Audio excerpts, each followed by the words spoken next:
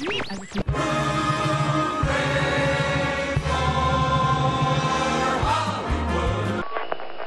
and gentlemen, boys and girls, I am Sam Eagle, and these are some important safety instructions for you. Sam. Well, you can relax now. Everything's under control, and we'll be on our way to the Endor moon without any further delay.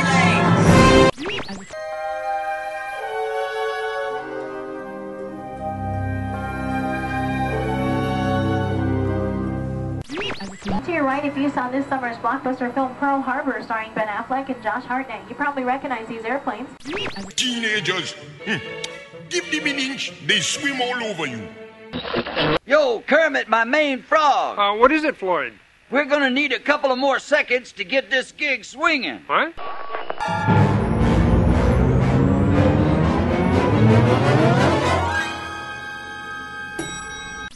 Every man's a king and every king's a clown. Once again, it's topsy-turvy day. Hello, hi there. Welcome to my park. How you doing? Hello. Ladies and gentlemen, boys and girls, the Disney MGM Studios proudly presents Sorcery in the Sky. Lights. Camera. Action. WDW Radio, your information station. Hello, my friends, and welcome to the WDW Radio Show, your Walt Disney World information station. I am your host, Lou Mongello, and this is show number 117 for the week of May 3rd, 2009. Thank you for tuning in once again. This week marks the 20th anniversary of Disney's Hollywood Studios, and to commemorate this event, I'm going to dedicate this entire show, and in fact, just a single segment, to Walt Disney World's third park.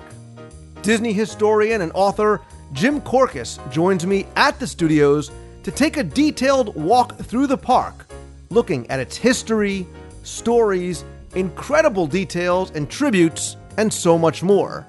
It's a fascinating virtual tour filled with things you may not have ever known about the studios and may just want to seek out on your next trip.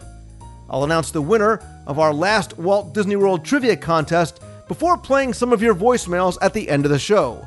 So sit back, relax, and enjoy this week's episode of the WDW Radio Show.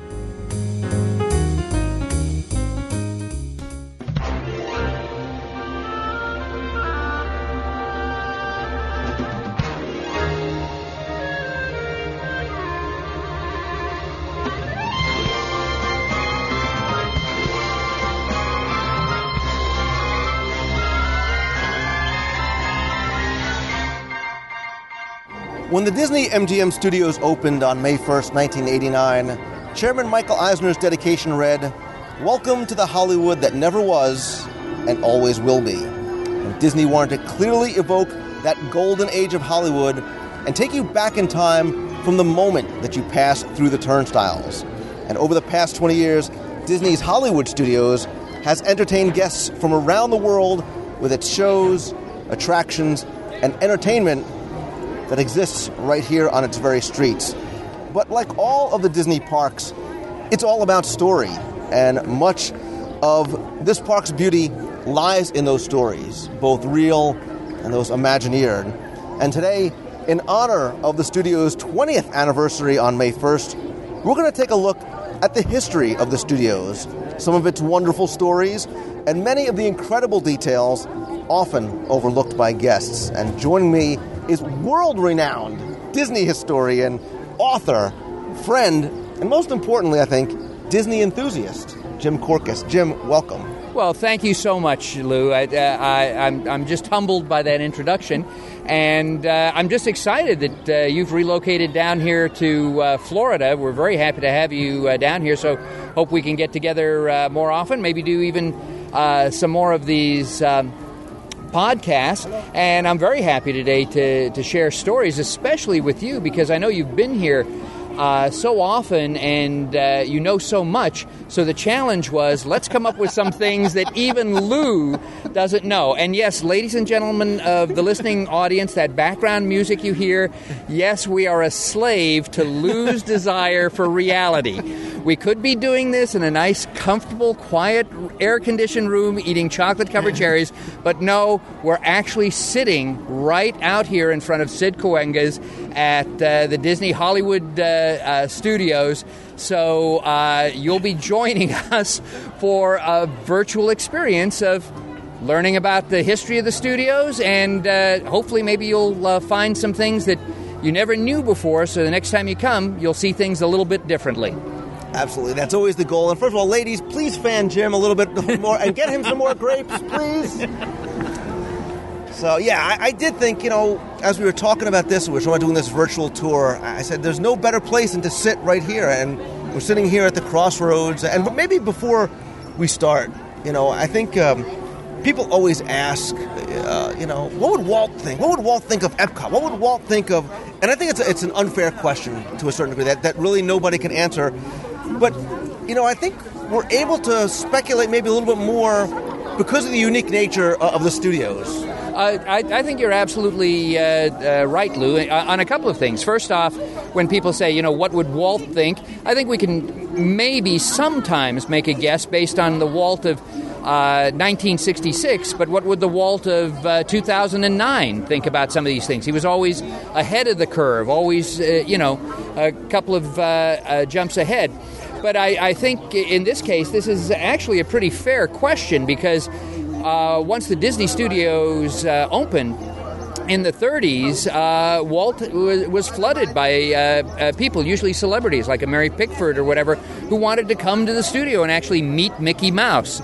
And so Walt got into the habit, because the studio was much smaller in those days, of even giving a personal tour and going around. And he knew which animators he could turn them over to, and they would talk or do a quick little sketch or whatever, and that would be wonderful.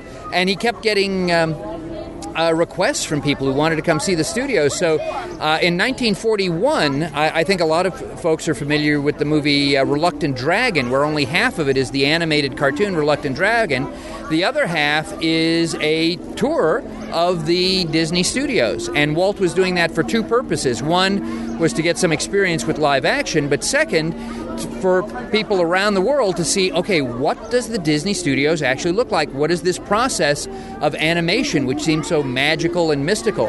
And of course, the funny thing is he mixed in his real studio staff, like Ward Kimball and all, with hired actors. So you're going into the story room, and the person doing the story pitch is actor Alan Ladd, before he became famous. So what are you trying to tell us, Walt? Well, Walt even considered at one point bringing his Carolwood Pacific miniature railroad and putting it on the back lot of the studio and opening up the studio on Saturday and Sundays for tours and having the little train ride there. He even considered a backstage, how is animation done experience behind the scenes thing for Disneyland. That was one of the proposals for the original Disneyland. By the 50s, this was pretty well set so that the publicity department under Joe Reddy would have usually a traffic boy, what we would consider an intern now, run VIPs through the studio. Sometimes there were business contacts who needed to be taken through. Sometimes friends and family of the people who worked there. So, for instance, Annette Funicello wanted her family to be given a tour, and her relatives, who were quite a many, a lot of them, to come over and do that. Or Fess Parker, one time said, yeah, my mom and dad want to see this. And so the traffic boy would pick him up at the security guard gate and walk him down the street past the commissary, make a right into the animation building and go up to the second floor. And they even had visual aids on the second floor to help explain the process of animation. Sometimes, depending upon what your relationship was with the people working there, you'd go in and talk with them. Everybody wanted to go up to the third floor where Walt was, and the tour guides were told, don't go on the third floor. But Walt was a good enough guy that sometimes he'd come down to the second floor and greet the tours and shake their hands, rub the head of the little kid or whatever. And then you'd go out of the animation building and go into the sound stages and sometimes see a scene being filmed for Johnny Tremaine or Westward Ho the Wagons. And this whole thing was about 2 to 3 hours.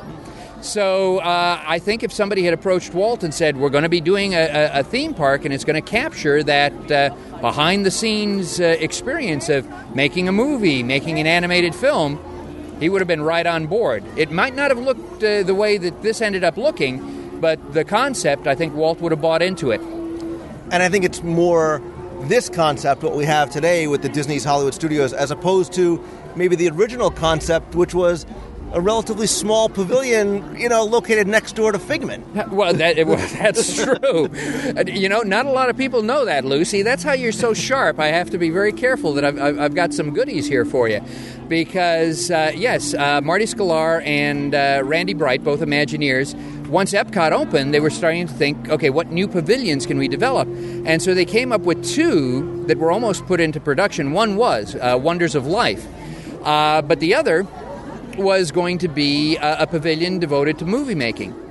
And you're absolutely correct that it would be between the land and the Imagination Pavilion. And that's because, of course, when Epcot was originally designed, the east side was the analytical side of the brain, which is why you have the angular pathways and the trees outside Universe of Energy. They're trimmed like a box and all of that. Whereas on the west side, it's the creative side, which is why the pathways are flowing and the horticulture is out of control, because you have the Imagination Pavilion, you have the imaginative things that are going on in the land and the seas. So that's where you were going to put movie making, and it was going to be a huge backdrop of the sky, so you wouldn't notice it immediately. It would seem to blend in with the background, and as you got closer to the pavilion, the entranceway was like an entrance to an old movie theater palace.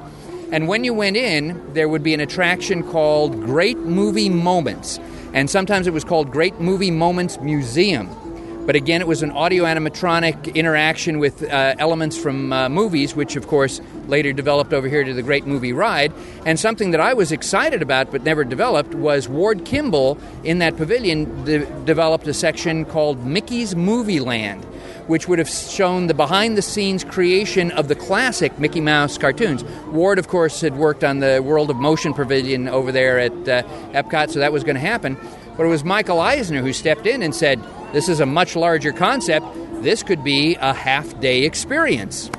Yeah, and that's the thing, I've talked with Charlie Ridgway about that people don't realize that what we have today is very much a part of Michael Eisner's desire and Frank Wells' desire to say, hey, this can be so much more than a single pavilion. Right, and actually it was a business need as well, because Typhoon Lagoon was opening, and that was considered a half-day attraction, that people wouldn't spend 8 to 10 hours at Typhoon Lagoon. You might go there in the morning for 4 hours, maybe a maximum of 6 hours, but about 4 hours, and then you'd go back to your resort, or you'd go to the theme parks and see the fireworks, or vice versa. You'd spend the early part of the day at a theme park, and then you'd take a break and finish it off at Typhoon Lagoon, a half-day experience, whereas Magic Kingdom is like a 3-day experience to try and get everything done. But Eisner was clever enough to go, not everybody's going to go to that water park. We need another half-day experience. And so that's what this was going to be, because they didn't think it was going to be that popular. How foolish they were, but they didn't think it was going to be that popular. And so that's why the total amount of acreage for the Disney MGM Studios was exactly the same, or very, very close to Disneyland. And in fact, the entire design was similar to Disneyland, where you had your main street, here it's Hollywood Boulevard, and you're going down to the castle, in this case Grauman's Chinese Theater, and you're there at the hub, and then the spokes going out into the different areas for that to happen. And of course, with the hat, and we're not going to talk about the hat, but the hat ruined, of course, the largest hidden Mickey in the world. Because if you pick up one of the old guide maps for the Disney MGM Studios, or find an old aerial map on Google, and you take a look from the top, you see that hub area is Mickey's face, and the planters create the eyes. Echo Lake is one of his ears. It's just amazing. It's one of those aha moments. But once you put the hat there, all of that is gone. But yes, a half-day experience, so that's why there weren't an awful lot of attractions when the park opened. But within the first week, they found they were closing the park just an hour or two after the park opened. And it wasn't long before they decided, you know what, we need to build Sunset Boulevard because this is just not enough room. Right, and we're going to be talking about Sunset Boulevard later, but yeah, there were all sorts of things that were going to go on Sunset Boulevard that never made it. You know, a Dick Tracy ride and Baby Herman's roller coaster, Baby Buggy ride, all of that, a lot of different plans for Sunset, but immediately it was, yes, we've got to expand that. And so the entrance to Sunset was, when the park opened, that's where the outdoor theater was, that Bowl Theater, and they had a lot of shows there. They had a Muppet show, they had a Dick Tracy show, and they had, of course, the absolute beautiful Disney girl dancers where the legs just go on forever and ever and ever. And as a kid, I had that same experience at Disneyland, seeing the Kids of the Kingdom, and I thought, do women really have legs that go on forever and ever? And when the studios opened here, I said, Disney finds them. They still exist out there. Well, the one thing about the studios, like every Disney theme park, is obviously the level of authenticity. And with a park like this, it was so very important because this was the Hollywood that maybe never was or was meant to be. But there are a lot of references to that golden age of Hollywood. And we're sitting here right by the entrance, and it starts even before you walk into the gate. Oh, you're absolutely right. And as you know, I grew up in Glendale, California, out in Southern California, and actually spent an awful lot of weekends and all going down to the real Hollywood Boulevard and Vine and Sunset. And unfortunately, in the 70s and 80s, that was not not a place you would want to be after dark. So for me, when the studios opened here, it was terrific. It was those best elements, and it was those elements that I wanted to remember. Because, again, Michael Eisner also pointed out that it wasn't the Hollywood that was a geographical location on a map. It was a state of mind. It was that Hollywood of the 30s and 40s that you remembered and that you saw in the movies. You know, my gosh, how magnificent that is, and I could do that. And of course, the challenge facing the Disney company is the Disney company wasn't doing any live action movies in the 30s and 40s. It was all animated films. So we had to go to MGM UA and license not just the name of MGM and the Leo the Lion logo, which was a whole separate negotiation, but licensed 250 of the films from the MGM library. Now, there was a package deal for a lot of them because most people don't care about Min and Bill, the 1931 MGM movie, but some had to be negotiated separately. So, for instance, James Bond was a separate negotiation because Indiana Jones was going to be the James Bond stunt show, but the licensing fee was just too high, so that didn't happen. In Great Movie Ride, Wizard of Oz was a separate negotiation. So that's why when you leave Casablanca and you go through that wind tunnel of Mickey as Sorcerer's Apprentice, that was originally going to be the tornado carrying you to Oz. And I would never recommend this to the listeners, but if you're in the last car, if you lean out and look over, you'll see as the car goes that on the floor there's samples of different gold paint that Imagineers put there to try and create the yellow brick road, which was going to look best under certain lights and all of that. But the rumor at the time, and this is not confirmed, it's just a rumor, was that Turner was charging $1 million a minute for Wizard of Oz. And so you decided, we'll cut the tornado. Let's go for the bang for our buck with that. And then, of course, we have the little scene with Dorothy, and Liza Minnelli does the voice of Dorothy. And there's a hidden Oz. When you take a look at that scene, take a look. There's 3 globes. The lower globe is an O, and then you take a look at the yellow brick road, and it creates a Z. So it's a hidden Oz there. But anyway, we had to go to MGM to get those for that. But you're right. You want to start right here at the beginning of the gates? Let's start at the beginning. Okay. And as we enter the Disney MGM studios, we see these green fin-like things. This is an example of streamlined, modern architecture. And this was actually the architecture for the Pan Pacific Auditorium in Los Angeles. The Pan Pacific Auditorium was built in 1935. Now, you note I'm going to be saying an awful lot of dates because what we're going to find is as we move along Hollywood Boulevard, the dates keep increasing. That's part of the storyline, the chronological storyline. So we're starting in 1935, basically. And the Pan Pacific was the huge convention center, so that's where circuses were and the ice capades and basketball games. Elvis Presley played there. So you're already getting the impression that you're going into a venue subconsciously where there's going to be a variety of exciting entertainment things for you. And the Pan Pacific was designed by architect Welton Beckett, who was a good friend of Walt Disney's. And in fact, Walt wanted Beckett to do the architecture for Disneyland. And Beckett was the one who came to Walt and said, "Walt, trust me, nobody's ever done this before. You're the only one who knows what you want. You better have your people do it because no other architect's going to understand." They remained great friends for the rest of their lives. Now, the sad thing is the LA Convention Center opened in 71, 72, and so all of the venues went to there, so Pan Pacific fell into disrepair because it was old. And ironically, the Pan Pacific burned down 1989, the same year this park opened. So, you know, the one remembrance of this are those gates that are coming in. And I guess if listeners want to see what the Pan Pacific looked like, they could go to that 1980 movie, Xanadu, with Olivia Newton-John. Yeah. Because, yes, you can see exactly what that looks like, and then next time you come and visit the park, you'll get that experience. What do you want to talk about next?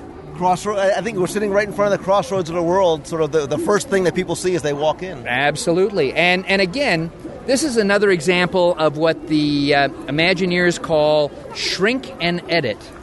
Shrink and edit is you take an actual icon or a building or whatever, and you shrink it, you make it smaller, and then you do editing. Sometimes the editing is a change in color, as we'll see on some of the buildings on Hollywood Boulevard, whatever.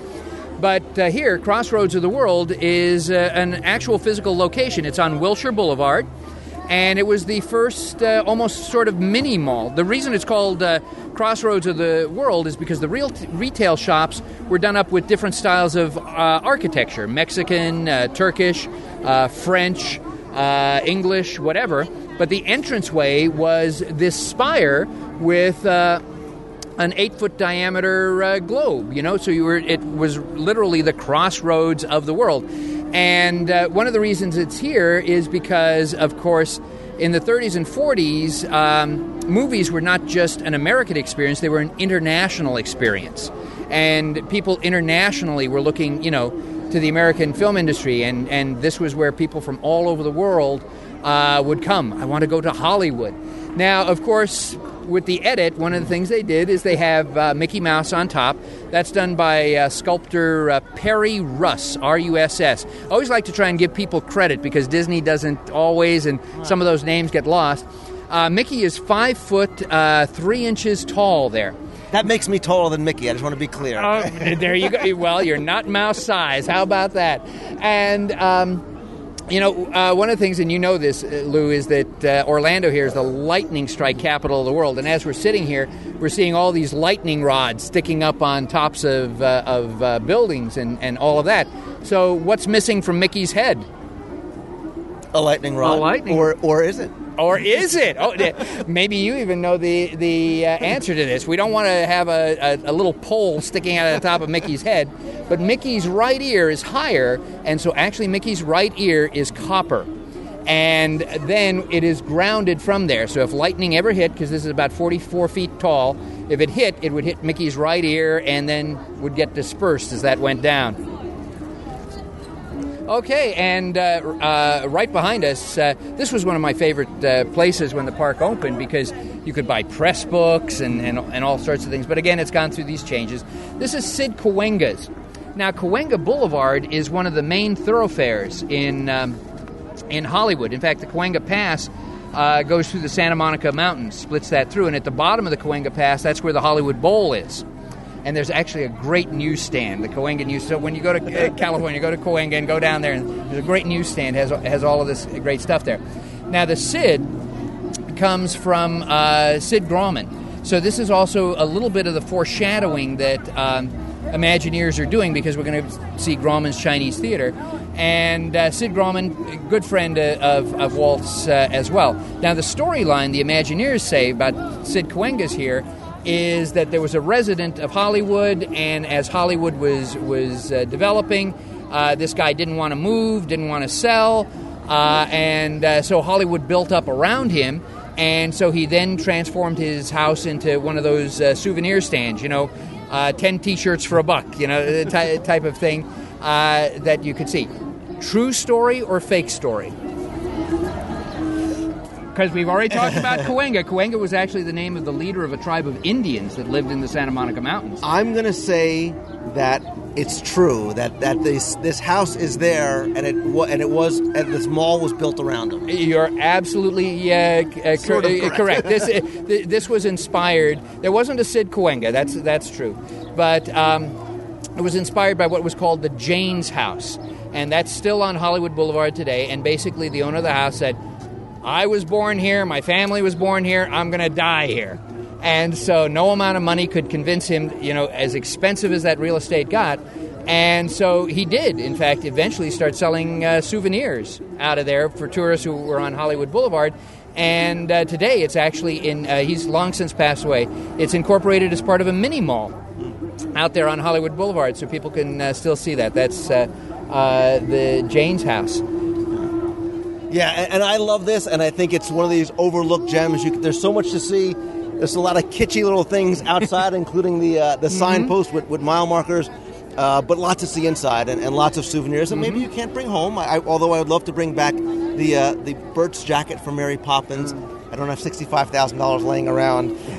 But, even before we start moving down Hollywood, another place I think that people sort of go right by, don't take a look at, don't sort of stop and appreciate, is Oscar's service station, which again has significance in name. Well, you're absolutely right, Lou, and that's why I'm glad you give people like me an opportunity to talk about this, because people don't look up, they don't look down, sometimes they don't look on the walls, and they miss some of the outstanding things that are out there, and that even includes cast members who work here and leadership who they sometimes don't know the stories, and so sometimes changes happen, not because people are malicious or greedy or whatever, they just didn't know. And Oscar's service station, a great story, because, again, we're in the Hollywood of the 30s and 40s, so in that case, the main transportation is going to be the red car. Automobiles really start to develop towards the end of the 40s, and of course, when we go into the 50s, they really take off. And but there are still cars, and so you need to fill them up with gas, and so these were filling stations. But again, one gasoline and oil is pretty much the same as the other. So filling stations became service stations. So maybe some of the listeners remember, even as a kid, driving in to a gas station and the attendant would come out and check the air in the tire and look under the hood and give you a map and clean the windshield. All of this was free because of the service. Super service. And it's Oscar's Super Service, and of course it's Oscar's Super Service because of the Oscar statue. Absolutely, the Academy Award, because we're in Hollywood.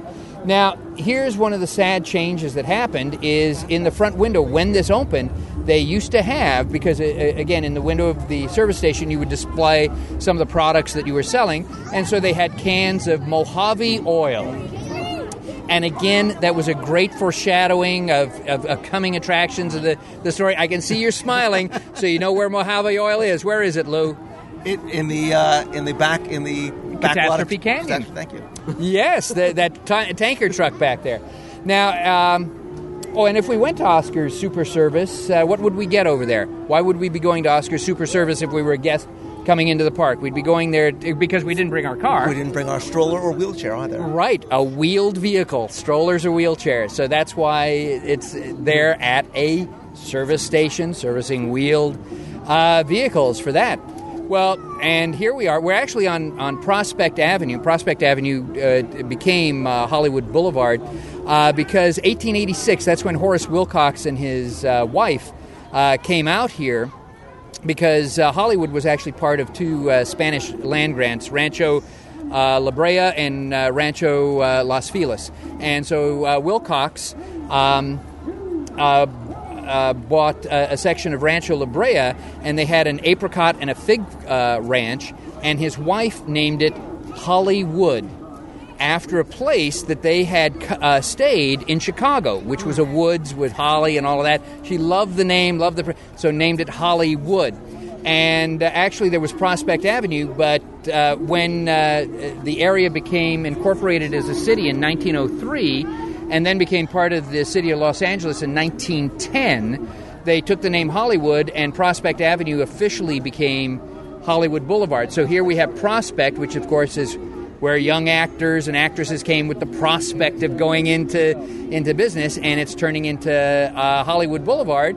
And along with your listeners, we're going to be taking a little walk down this Hollywood Boulevard here, huh? Analogous to, really, the Main Street USA of the Magic Kingdom. It's the same type of thing. And you've alluded to this before about how you start to see previews of what's to come, and how, like Main Street, in time, the architecture changes. It grows. This town grows with time. And as you enter Main Street, and we've talked in the past about how you see the movie posters, which really are signs for the attractions you're going to see. You see a little bit of that here, but instead of movie posters, you see billboards. Right, and in fact, the billboards actually tell us when the story is going to end. Pan Pacific is 1935, Crossroads 1936. We're going to be talking about the Dark Room, which is 1938. But when we take a look at the posters up there, we see one billboard, we see one for the Hollywood Canteen. Now, the Hollywood Canteen was something that was opened during the war for servicemen, and it was actually staffed by celebrities who came in and danced with the servicemen and made them free meals and things like that. But it closed after VJ Day, so we know that this story is going to go up to 1945, but it's not going to go beyond. And the other reason we know that is by the billboard, the Hollywoodland sign up there, because Hollywoodland was a real estate development. And that was in 1923, and the Hollywoodland sign was actually a real estate billboard. Come over here, take a look at this. And that was on Mount Lee at Griffith Park. And each of those letters were 50 feet high, was 450 feet long, covered with 40,000 20-watt light bulbs. And there was a little man who lived in a little cottage under the second L, and it was his job to change out the light bulbs. Most of us would like a job like that now, any job right now, but most of us would like that job. Now, the sign fell into disrepair, and they donated it to the city of Los Angeles in 1945, which is when Los Angeles pulled down the land sign. So it wasn't like Rocketeer where somebody smashes into it. They pulled down the land sign, but they left Hollywood up there because it just seemed already to be an icon for that. And so we know it's not 1945 yet, but that'll be the end of the story because they haven't taken the land off of that yet. And then, of course, it fell into disrepair again in the 70s, and so you had celebrities actually adopt individual letters. So Hugh Hefner has adopted one letter, Andy Williams has, Gene Autry has. So originally you adopted it for $28,000, and then you had to do upkeep each year for that. And then also the other billboard we have up here is for the red cars, Pacific Electric Trolley. And this is going to be a very important story when we get up to Sunset Boulevard. But that was the main way of getting around Hollywood, which, again, is why we're not seeing a lot of cars on Hollywood Boulevard, because people would be using the red car. Walt would have used the red car. It was the most efficient and least expensive form of transportation. And the reason it disappeared was not because of Judge Doom, but because of General Motors, Standard Oil, and Firestone got together as a conspiracy, put it out of business so that people would be forced to buy cars. And we know it's conspiracy because they were taken to court in the 1950s, and the court determined, yes, these people conspired to kill the red car. But by then, the red car was long dead, and cars had taken over, and they didn't even have to pay financial penalties to redo the red car. But, this is all part of the story, but hey, it's time for us to... We've been sitting here for a long time here. Time for us to get... And it's a beautiful day out here. Time for us to get up and start walking down Hollywood Boulevard and discover some things. Sounds good. All right, so we're now looking down Hollywood Boulevard, as it were. And we have the beautiful Sorcerer Mickey hat in the distance. I know you're a big fan. Well, again, I was one of those people where people told me with a straight face, this is only temporary. This is only here for 1 year. And I've since learned that whenever Disney puts up concrete and steel, it's not temporary. And as you pointed out earlier, Lou, this is very much like Main Street USA in Disneyland, but this is the Main Street of Hollywood, Hollywood Boulevard. And again, very similar to Main Street at Disneyland, you have actual buildings, but they're at a smaller proportion. And they also tell stories. You know, we alluded to over here on the right-hand side, the dark room. And this, again, was built in 1938. The original was built on 1938. It's on Wilshire Boulevard. Today it's actually a tequila bar. but the camera still is there as part of the tequila bar. So I guess if you have enough tequilas, that makes sense. And this is an example of what is called programmatic architecture. Now, that's the technical term. What us common people refer to is California crazy. But programmatic architecture, if any of you who are listening who are doing your reports for school and all of that's what that is. Okay, and what that meant was that the structure looked like what was being sold or serviced inside. So the most common example is a huge hot dog and a huge bun, and inside you're selling hot dogs. And there's several of those actually in Hollywood. In fact, there's one here in Florida on Colonial Drive, and it's actually had a recommendation as one of the top hot dog restaurants in the world. They have these stickers. I see a research trip in our future. Yes, and it's great. They have like 20 different hot dogs you can get there. But anyway, or you have a giant donut and donuts. So, of course, the dark room was a camera shop. And, of course, here at the studios, you also have the camera material in there. And, of course, this is so iconic that, yes, they also use it over at Universal Studios. So I often have people say, oh, they stole that from Disney. No, that actually exists from 1938. That's on Wilshire Boulevard.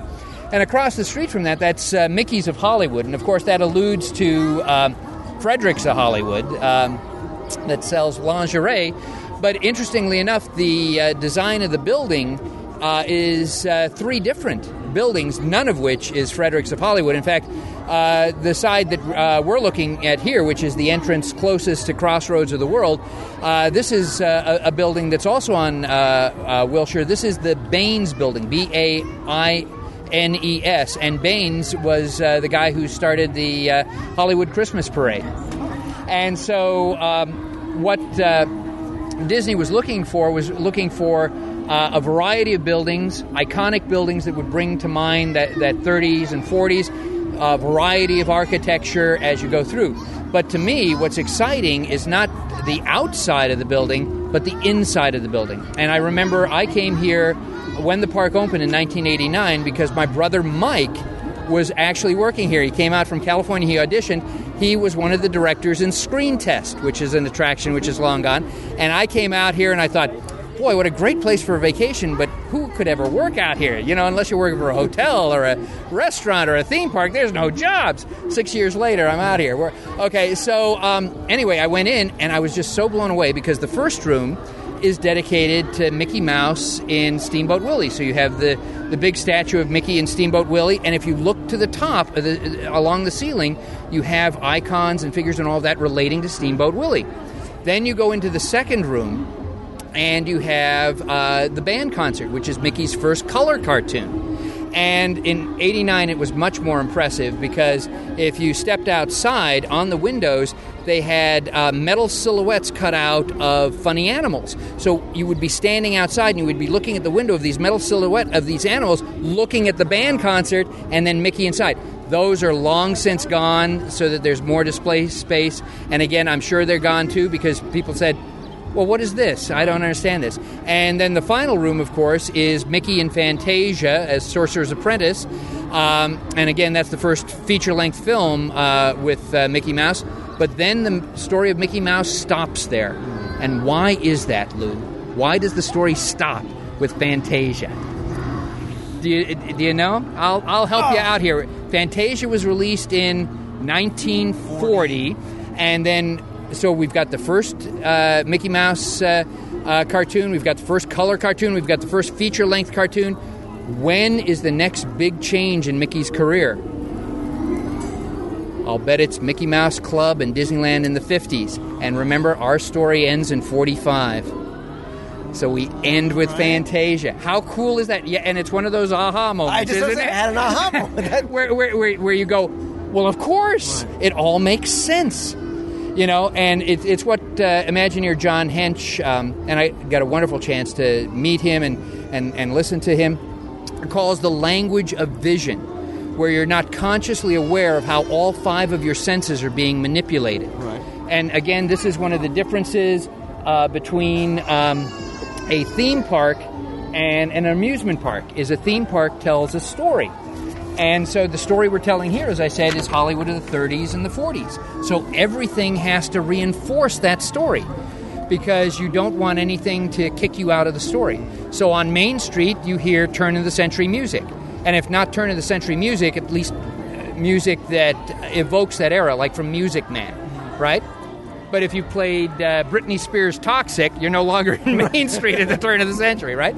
So yeah, we're going to ignore the fact that High School Musical is playing in the background right now. Yeah, well, and again, the way you and they shoehorn in all of these stories. So High School Musical 3 is in the background here because, well, it's a movie, see, and a movie's being made, and you're part of seeing this movie being made, and it's that whole thing with G-Force Records and Rock and Roller Coaster, which none of us buy. It's a whole convoluted, and I might tell that story a little later, but it's a convoluted story of where, you know, instead of saying, well, this is Hollywood of the 30s, 40s, it's like, well, in the 30s there was this, but then this happened, and then it brought this, and that's why there's this guitar here now, and you know, and it's like, forget it. It's not part of the story. You've ruined the story. Forget it.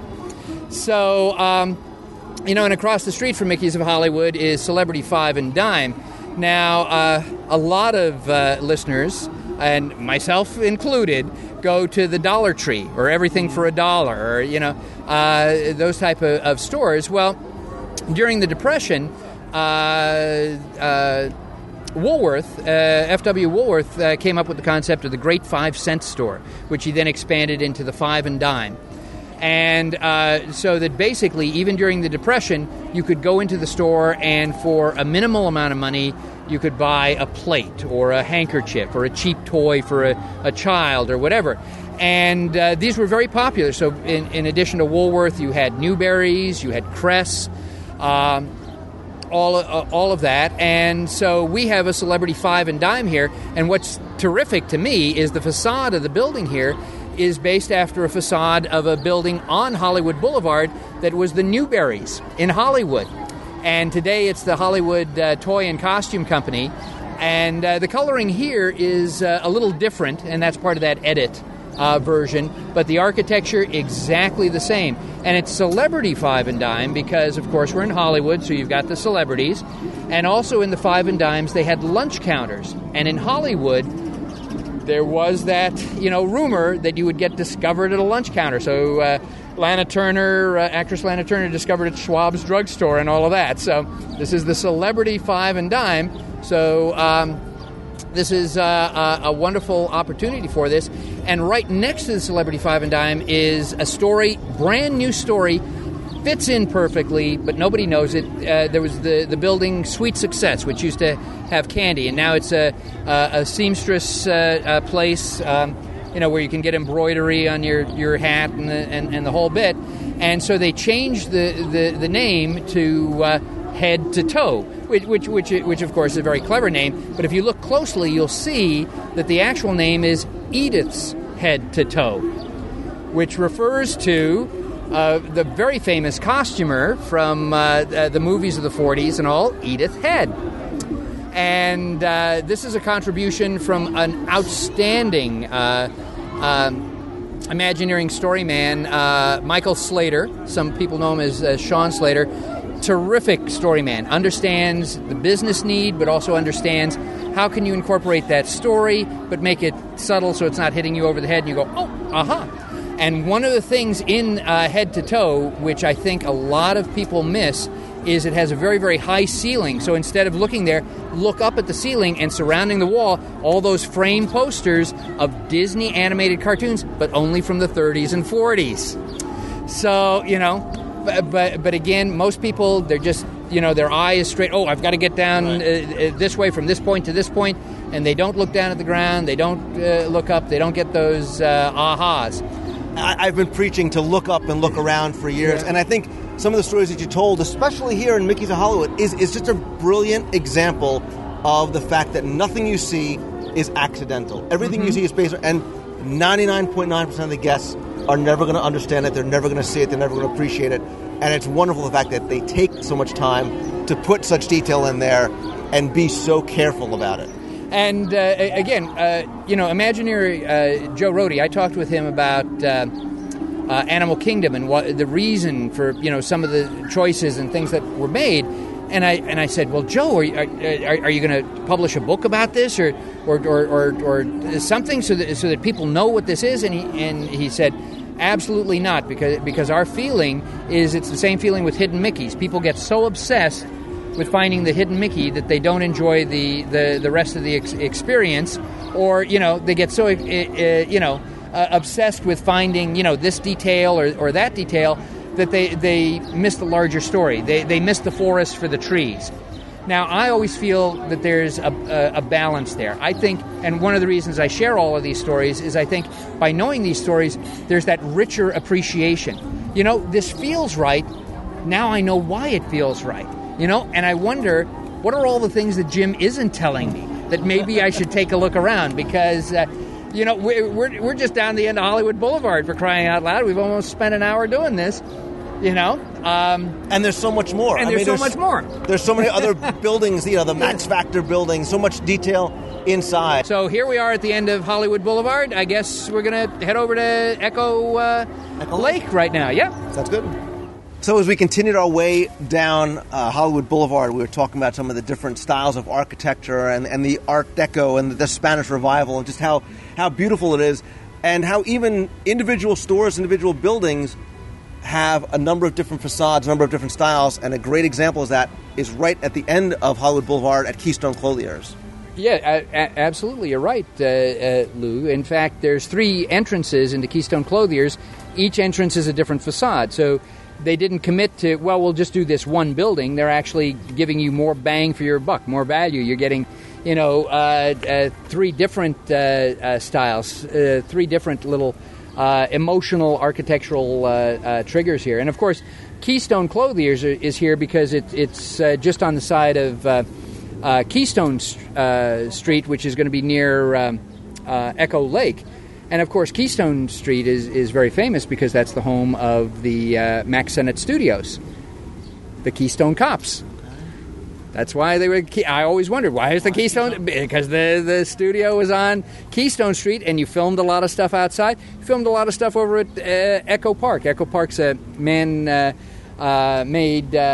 lake there, and in fact, I remember this really funny silent Harold Lloyd film where his heart is broken, so he's trying to commit suicide, and he's standing on this curved bridge at Echo Lake with this huge boulder that he's holding in his hands, and he jumps off the bridge in the hope that, of course, the rock will take him down and drown, and he jumps off the bridge, and the water doesn't even come up to his waist because it's that shallow. Although there are fish in there, I've been to Echo Lake and fished the real one in Hollywood, and there's bluegill and all of that you can do. It was out there with my dad and my brothers doing that. So Echo Park and Echo Lake, and again, it was called Echo Lake because when it was being built, the supervisor was on one side of the lake, and on the other side, he heard some of his construction crew, and they were talking very badly about him. But they thought they were so far away he wouldn't hear, but there was an echo. So that's how it became Echo Lake. But as soon as they planted all of the horticulture, the landscaping, that muffled the sound, so the echo no longer exists there. But it's famous for its lily pads, and in fact, the whole area of Echo Lake still pretty much exists the way it is in the 30s and 40s because it became a low-rent district, so people didn't have money to rehab the houses and things like that. So if you go there, you'll see some of the styles that we see here at the studios, around Echo Lake. But a little further up, this is a favorite location of mine. This is Peavy's. This used to be Lakeside News when the park opened, and so it was a newsstand, and you could buy Disney comic books for crying out loud. What a great concept. But this is Peavy's. A lot of people don't know Peavy. Peavy was the mechanic in one of my favorite films of all time, Rocketeer. Love Rocketeer. Love Jennifer Connelly in Rocketeer. Love Bill Campbell in Rocketeer. Great film. They even used to have a Rocketeer over here in front of Grauman's Chinese Theater that would shoot up. But Peavy was the great inventor and all. So you have, for this beverage stand, you have, all of these crazy devices and all of that for that. Now, as much as I love that, this also brought me great heartache. Not because Lakeside News disappeared, but you'll notice the office door here. Thank heavens they returned this, because at one time they had scraped this off. It says Holly, Vermont Realty Office. And then up above on the window it had Holly, Vermont Realty Office. And eventually, they scraped it off the window. They said, well, that signage conflicts with the PV signage and all that. Again, this is an example of people not understanding the story. When Walt came to Hollywood, I think most people, especially with D23, know now that the Disney Brothers studio started in 1923. And at that point, Walt was living with his Uncle Robert. And so when he got the contract to start, filming in October of 23, he couldn't do this in Uncle Robert's house. So he had to find some space. So he went out of Uncle Robert's house and actually walked down the block. This was in walking distance was the Holly, Vermont Realty Office. And he went in and he says, I need some office space. I just need enough room. It just needs to be large enough that I could swing a cat. I don't know where that expression ever comes from, but that's what he said. And I can only pay $10 a month. And they said, well, for that price, what we've got is we've got an office space right here in the building here. And so sure enough, that is the home of the very first Disney Brothers studio from October 1923 to February 1924.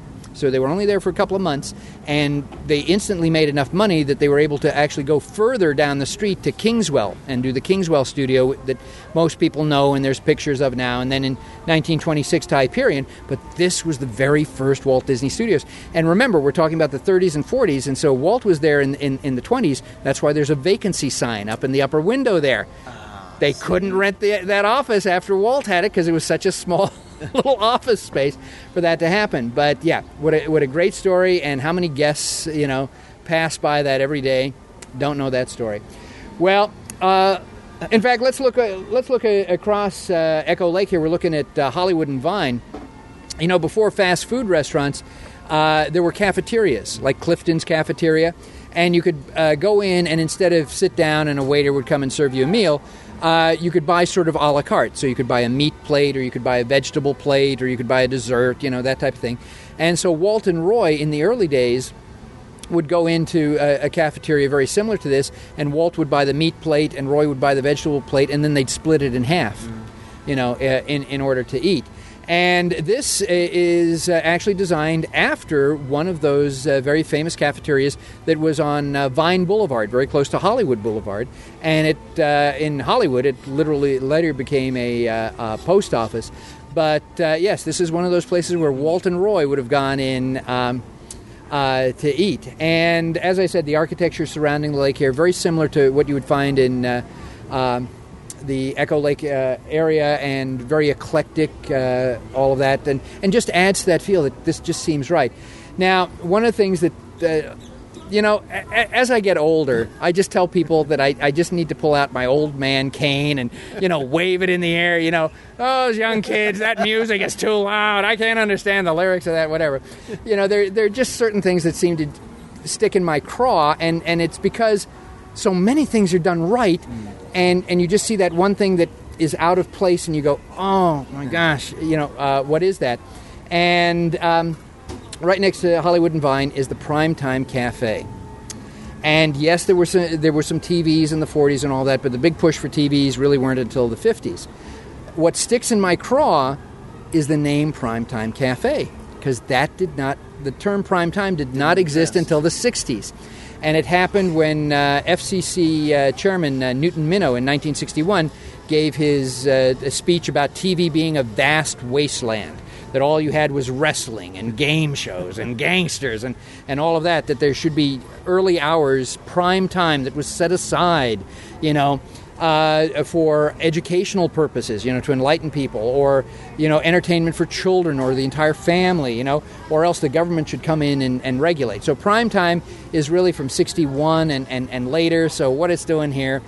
But again, I love primetime as a cafe. The homage to Meatloaf and motherhood and Formica and take your elbows off the table, and you're not getting a dessert till you finish your peas and all of that. But why they came up with that, I don't know, and it just doesn't seem to make sense. And in all the research that I've done and all the people that I've talked to, I haven't been able to come up with an answer. We were talking earlier too about how sometimes changes happen at the park, and change is always going to happen. Disney's middle name is Jell-O, but sometimes change happens because people don't know the story, they don't understand the story. And over Hollywood and Vine here, it just reminded me, up there in the window, you see the little sign that says no actors.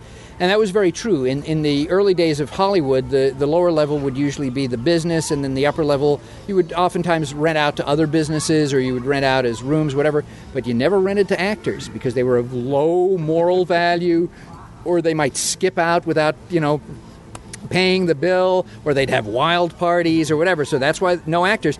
Real discrimination, but yes, that happened. That happened very much in Hollywood.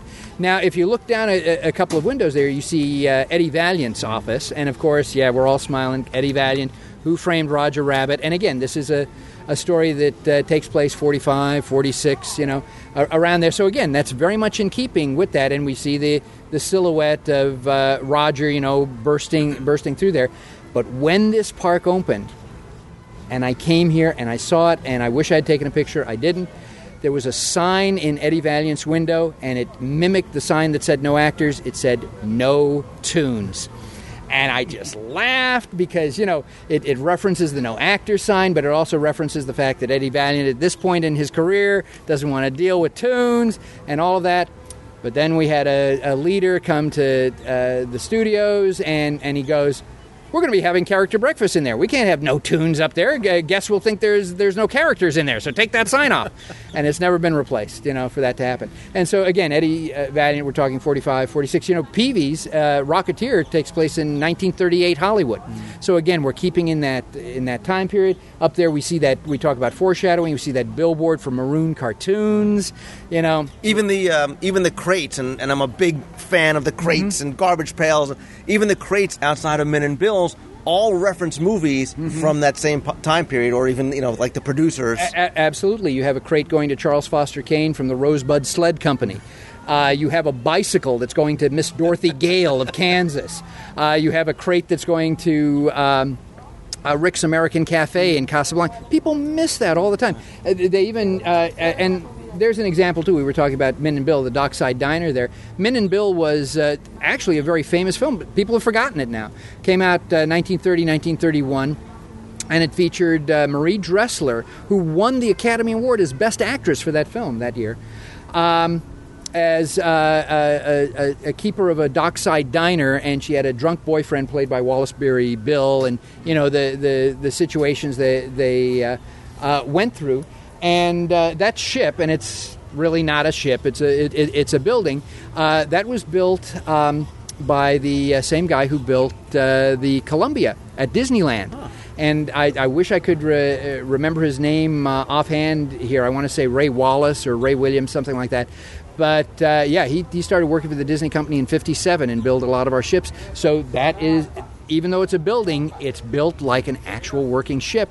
And if you take a look at the flags along the top spell out a message. And we're not going to reveal everything. You're going to have to go. It's just like when you go to Typhoon Lagoon and they have the flags out there. The flags tell you something. There's something on Min and Bill, because I want you to go and see Min and Bill, for crying out loud.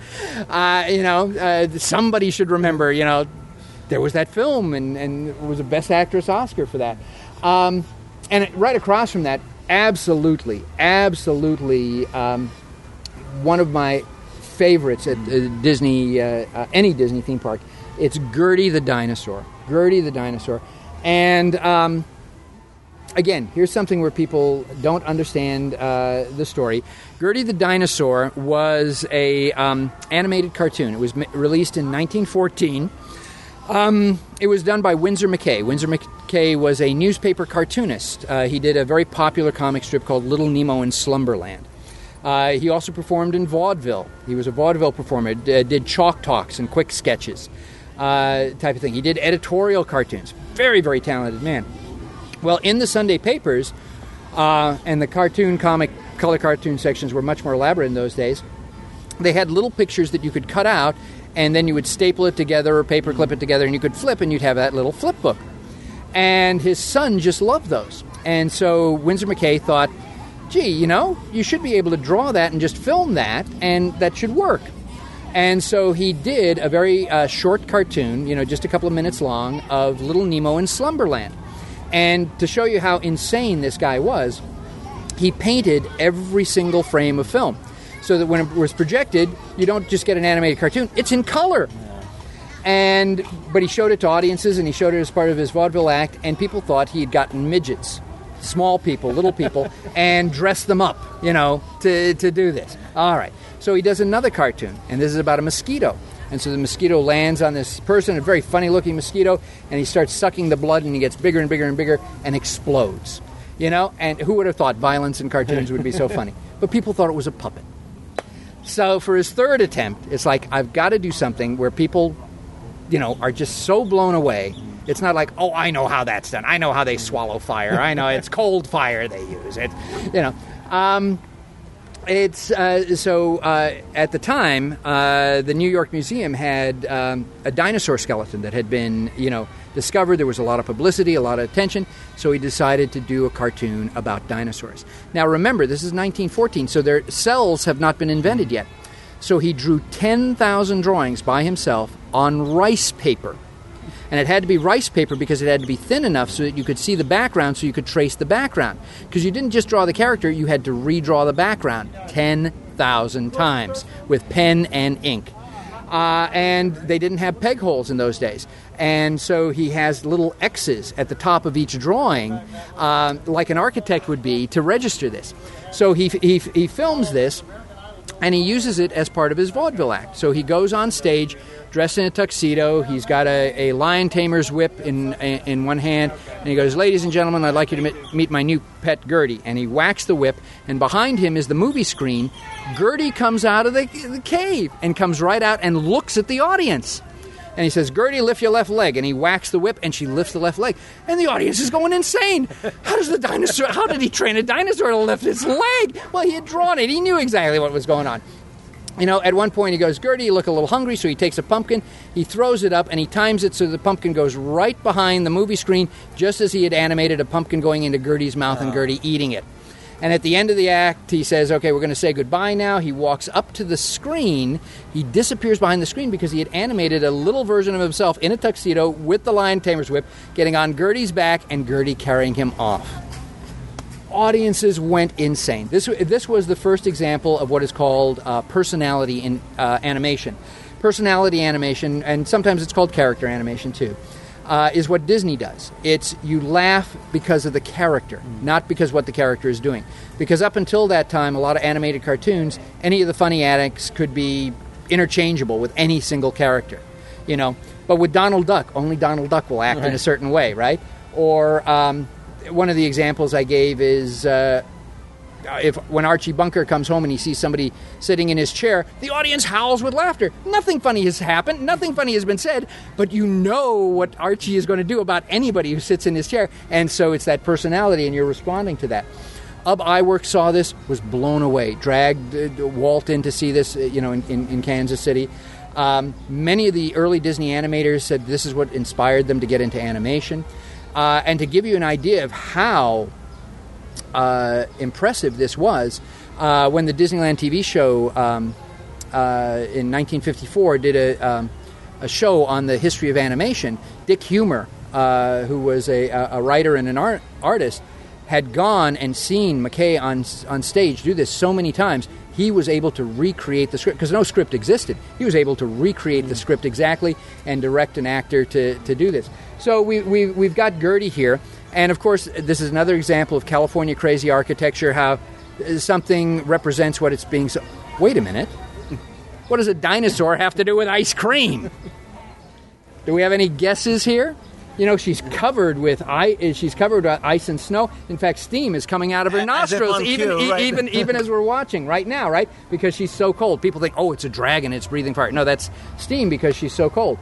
Well, nowadays we know that the dinosaurs probably became extinct because a meteor hit and there was dust in the air and it killed vegetation and all that. But in the 30s and 40s, what did we think killed the dinosaurs? The Ice Age. The Ice Age.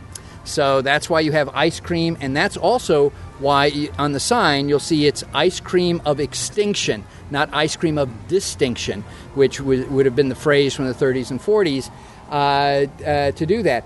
And she really does have personality, because if you walk a little further up the pathway, and on your left you see these concrete steps going down, take a look in the ground, and you see Gertie's footprint, and you see it cracked around there too. So it's as if she had actually walked and then decided to just settle right there. But again, that's another of those ahas. And in fact, the Imagineers call that an aha. And the reason for that is that when you see it and you make the connection, you go, aha, aha. You know, I think the most common one is over there at the Magic Kingdom at the foot of the steps of Tony's restaurant. Mm-hmm. You look down on the sidewalk, and there's the heart in the cement and the two set of dog paws, just like from Lady and the Tramp. You know, and 9 out of 10 people miss it, you know. But usually a kid is the one to spot it because they're lower or they're looking down, whatever.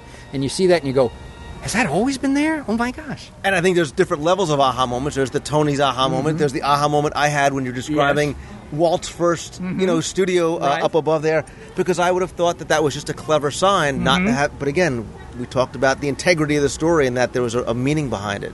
Yes, and again, you have to know the story. And so, I'm not adverse to making changes. Walt wasn't. Walt always said, yeah, you can pull things out. Yeah, you can take the flying saucer right out of there, but you've got to replace it with something at least as good, but you've got to shoot for something better. And it's got to work with everything else that's in there, and don't shoehorn it in and try and come up with this fancy this was really, No, that's not what that is. Take that extra moment and think through the story. I know there's a business need for this. How can we, make that happen? Well, like Tony Baxter with Splash Mountain. Dick Nunes kept pushing and pushing and pushing for a water flume ride, and he couldn't come up with that storyline. And then as soon as, America Sings was going to close, he had that aha moment of, I bet if I took those characters, they're very similar to Song of the South, we could do that, and we could put it in Bear Country because that would fit in with that. And, by golly, that'll pull people over to that area. And, of course, it became Critter Country because it refers to what Uncle Remus said. In the old days, the humans were closer to the critters and the critters closer to the human, and it was better all around. That's why it's Critter Country, because there was only one bear in Song of the South. That was Brer Bear. So, well, we've gotten off a tangent here. And so let's go past Indiana Jones here, because that's a whole nother podcast, except to remind listeners of what they could do at the left entrance of Indiana Jones. What could they do, Lee? Always pull the rope. If it says don't pull the rope, pull the rope. And actually there's a series of about 6 different things that get said, and it's amazing how many of those are out there and around, and doesn't cost you a penny. Doesn't cost you a penny, and yet it gives you a smile that can last for the rest of the day. But yeah, we're at the end of Indiana Jones here, because I want to point out something. I know I talked with you about this on the phone, but once you see this in person, I think this is going to blow you away. Let's go. And as we're walking this way, sort of around the circle, I encourage people to go back to the outpost and go behind the outpost, because there's such great detail. And if you're an Indiana Jones fan, there's great details. There's great props there, as well as right across from the entrance here as well. Jim, don't pull the rope. Warning. Oh no! Oh, blimey! Oh! Careful! There's an artifact down here. Brilliant. A throwaway effect, but it's brilliant. And as we walk by the dip site, you see that it's dip site number 1138 for THX 1138, George Lucas's first film. So I wish they had done more in here. Obviously, the security guard is studying acting and all that.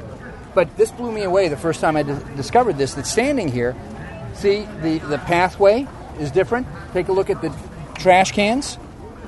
Right. Take a look at the lamp posts. And let's just try and describe for people where we are. So if you're walking around Echo Lake towards Star Tours. Well, we're right across from the Radio Disney. Okay.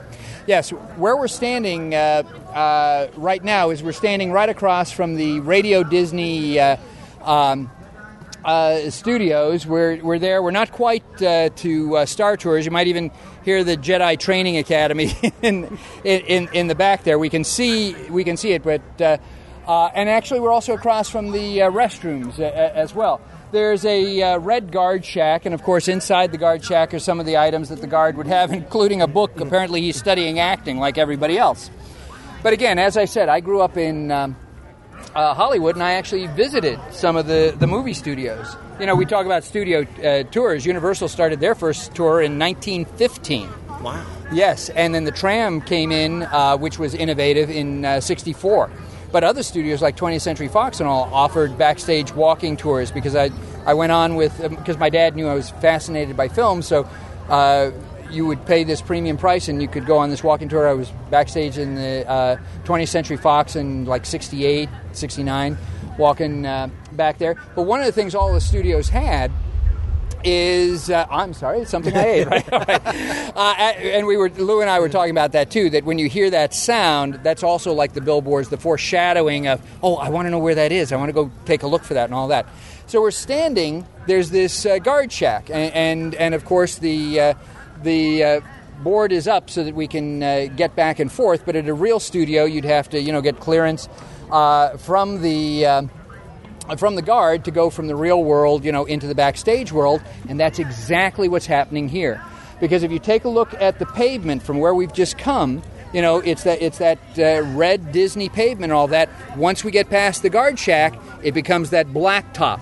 Because again, that's backstage. We don't need to put in all of that attention to detail. On the side where the guests are and the public is and all of that. The trash cans, they're green. They have nice little emblem on them, all of this. When we look past the guard shack, they're gray. And you don't have that little emblem. You have waste, please. Put it in there. You take a look at the lampposts. They're very elaborate on the right-hand side. But when you take a look to the left-hand side, you've got the green and it's curved, very utilitarian. Even the landscaping. On this side, it's trimmed, it's beautiful, you have the flowers. Over here, it's overrun. And in fact, towards your left here, it would even be considered what would be a tree farm. So you would plant and unplant these things. And even though we're hearing Star Tours, that themes in with this as well, because as you go, into the village there, you see that it's just a facade and all that. Yes, that's because that's where filming is taking place. That's not the real village. It's a set. And it's backstage. It's on the back lot. That's why everything is taking place on a sound stage here as opposed to what we see on stage on the side. And even the restrooms, right? A little tin building, It's not those, that nice, beautiful ones. But let's curve back around over to the plaza with the bus there, because we've got some stories for that. And as we're walking away, we're turning around and looking, and the name of the restaurant is the Backlot Express. And if you go through the outside and the inside, you see, like we were saying, the areas of the paint shop. And there's lots of little models and lots of props where the stuntmen are. There's a lot of real props from old films. Mm-hmm. And now, again, there's the aha moment that it just makes sense that we are backstage. And yes, and it's just a short walk. We're over here right now. We're over in the plaza of the Academy of Television Arts and Sciences. And this is actually a duplicate because the real Academy of Television Arts and Sciences is in North Hollywood. And they also have a plaza with bus and all of that, and they induct people. And right now, Lou and I happen to be in front of the one for Walt Disney. Walt Disney was inducted into the Academy of Television Arts and Sciences Hall of Fame in 1986. And they induct usually about 5 or 6 people at a time. So he was inducted same year as Jackie Gleason, Mary Tyler Moore. I believe Steve Allen was that year as well. And we're looking at this bust of Walt, and this has a very, very interesting story. If you go around to the back of the bust there, you'll see that it has the signature of the artist, B. Gibson, Blaine Gibson, the fellow who sculpted the Partner statue and the Roy statue at the Magic Kingdom there. And the story behind this really is that in 1963, as a gift for Walt, Blaine sculpted a bust for Walt, a bust of his head there, and took it into Walt as a gift. And Walt literally said, what the heck do I need with that? You know, statues are for dead people. Get that? And Blaine was just literally crushed, and he took it out and stored it in his garage for decades. And when Marty Sklar approached him about, let's doing the Partner statue, Blaine found the old bust in there and pulled that out to use it as reference because he had sculpted it while Walt was alive. And of course, it was also the basis for this bust that we have here. And this is actually a I don't want to say a duplicate, it's sort of a recasting because the original is at the one out in North Hollywood. But again, even as we sit here, we see all of these people just walking by, not even giving a second thought. And Walt's right up here in the front. He's not even hidden in the back with some of these folks. And you take a look at Walt, and he's so happy and all of that. And he's looking out over this park as well. And you're right, it's a shame, I think, that people just walk by. They don't come in, not only to see some of the other beautiful sculptures, but in the back there are rows that have names of other inductees throughout the years as well. Mm-hmm. There you go. So we've made our way to the original icon, or the original Weenie the Park, the Chinese Theater, which is one of my favorite places, and again, just replete with details above and beyond just the handprint and the nose print, as it were, in the cement. And again, in the background, we can hear High School Musical 3. And so when researchers pull out this podcast 20 years from now, they go, what is that was happening? I don't understand what that was there. Yes, Grauman's Chinese Theater, and again, was owned and operated by Sid Grauman. And he had several theaters. He had the Egyptian Theater. He had the $1 Million Theater, all of this in Hollywood. So he was a very popular character, and this was designed to actually be the castle at the end of Main Street. And to that end, this is literally full size. They found the exact same blueprints from 1926 and recreated it. In fact, that copper roof up there, that's 22 tons, and that was lifted up separately, by a crane. Now, the one major difference is we see over here towards the left is the ticket booth. The one in Hollywood, the ticket booth, of course, is right in the front. So, because you're going to buy the tickets to go on in, and you see out in front the Chinese lions, the Chinese foo dogs, and of course to again tie into the theme of China and all of that. And in fact, out in front of Chinese restaurants, you'll see them, and you can tell the difference between the male and female.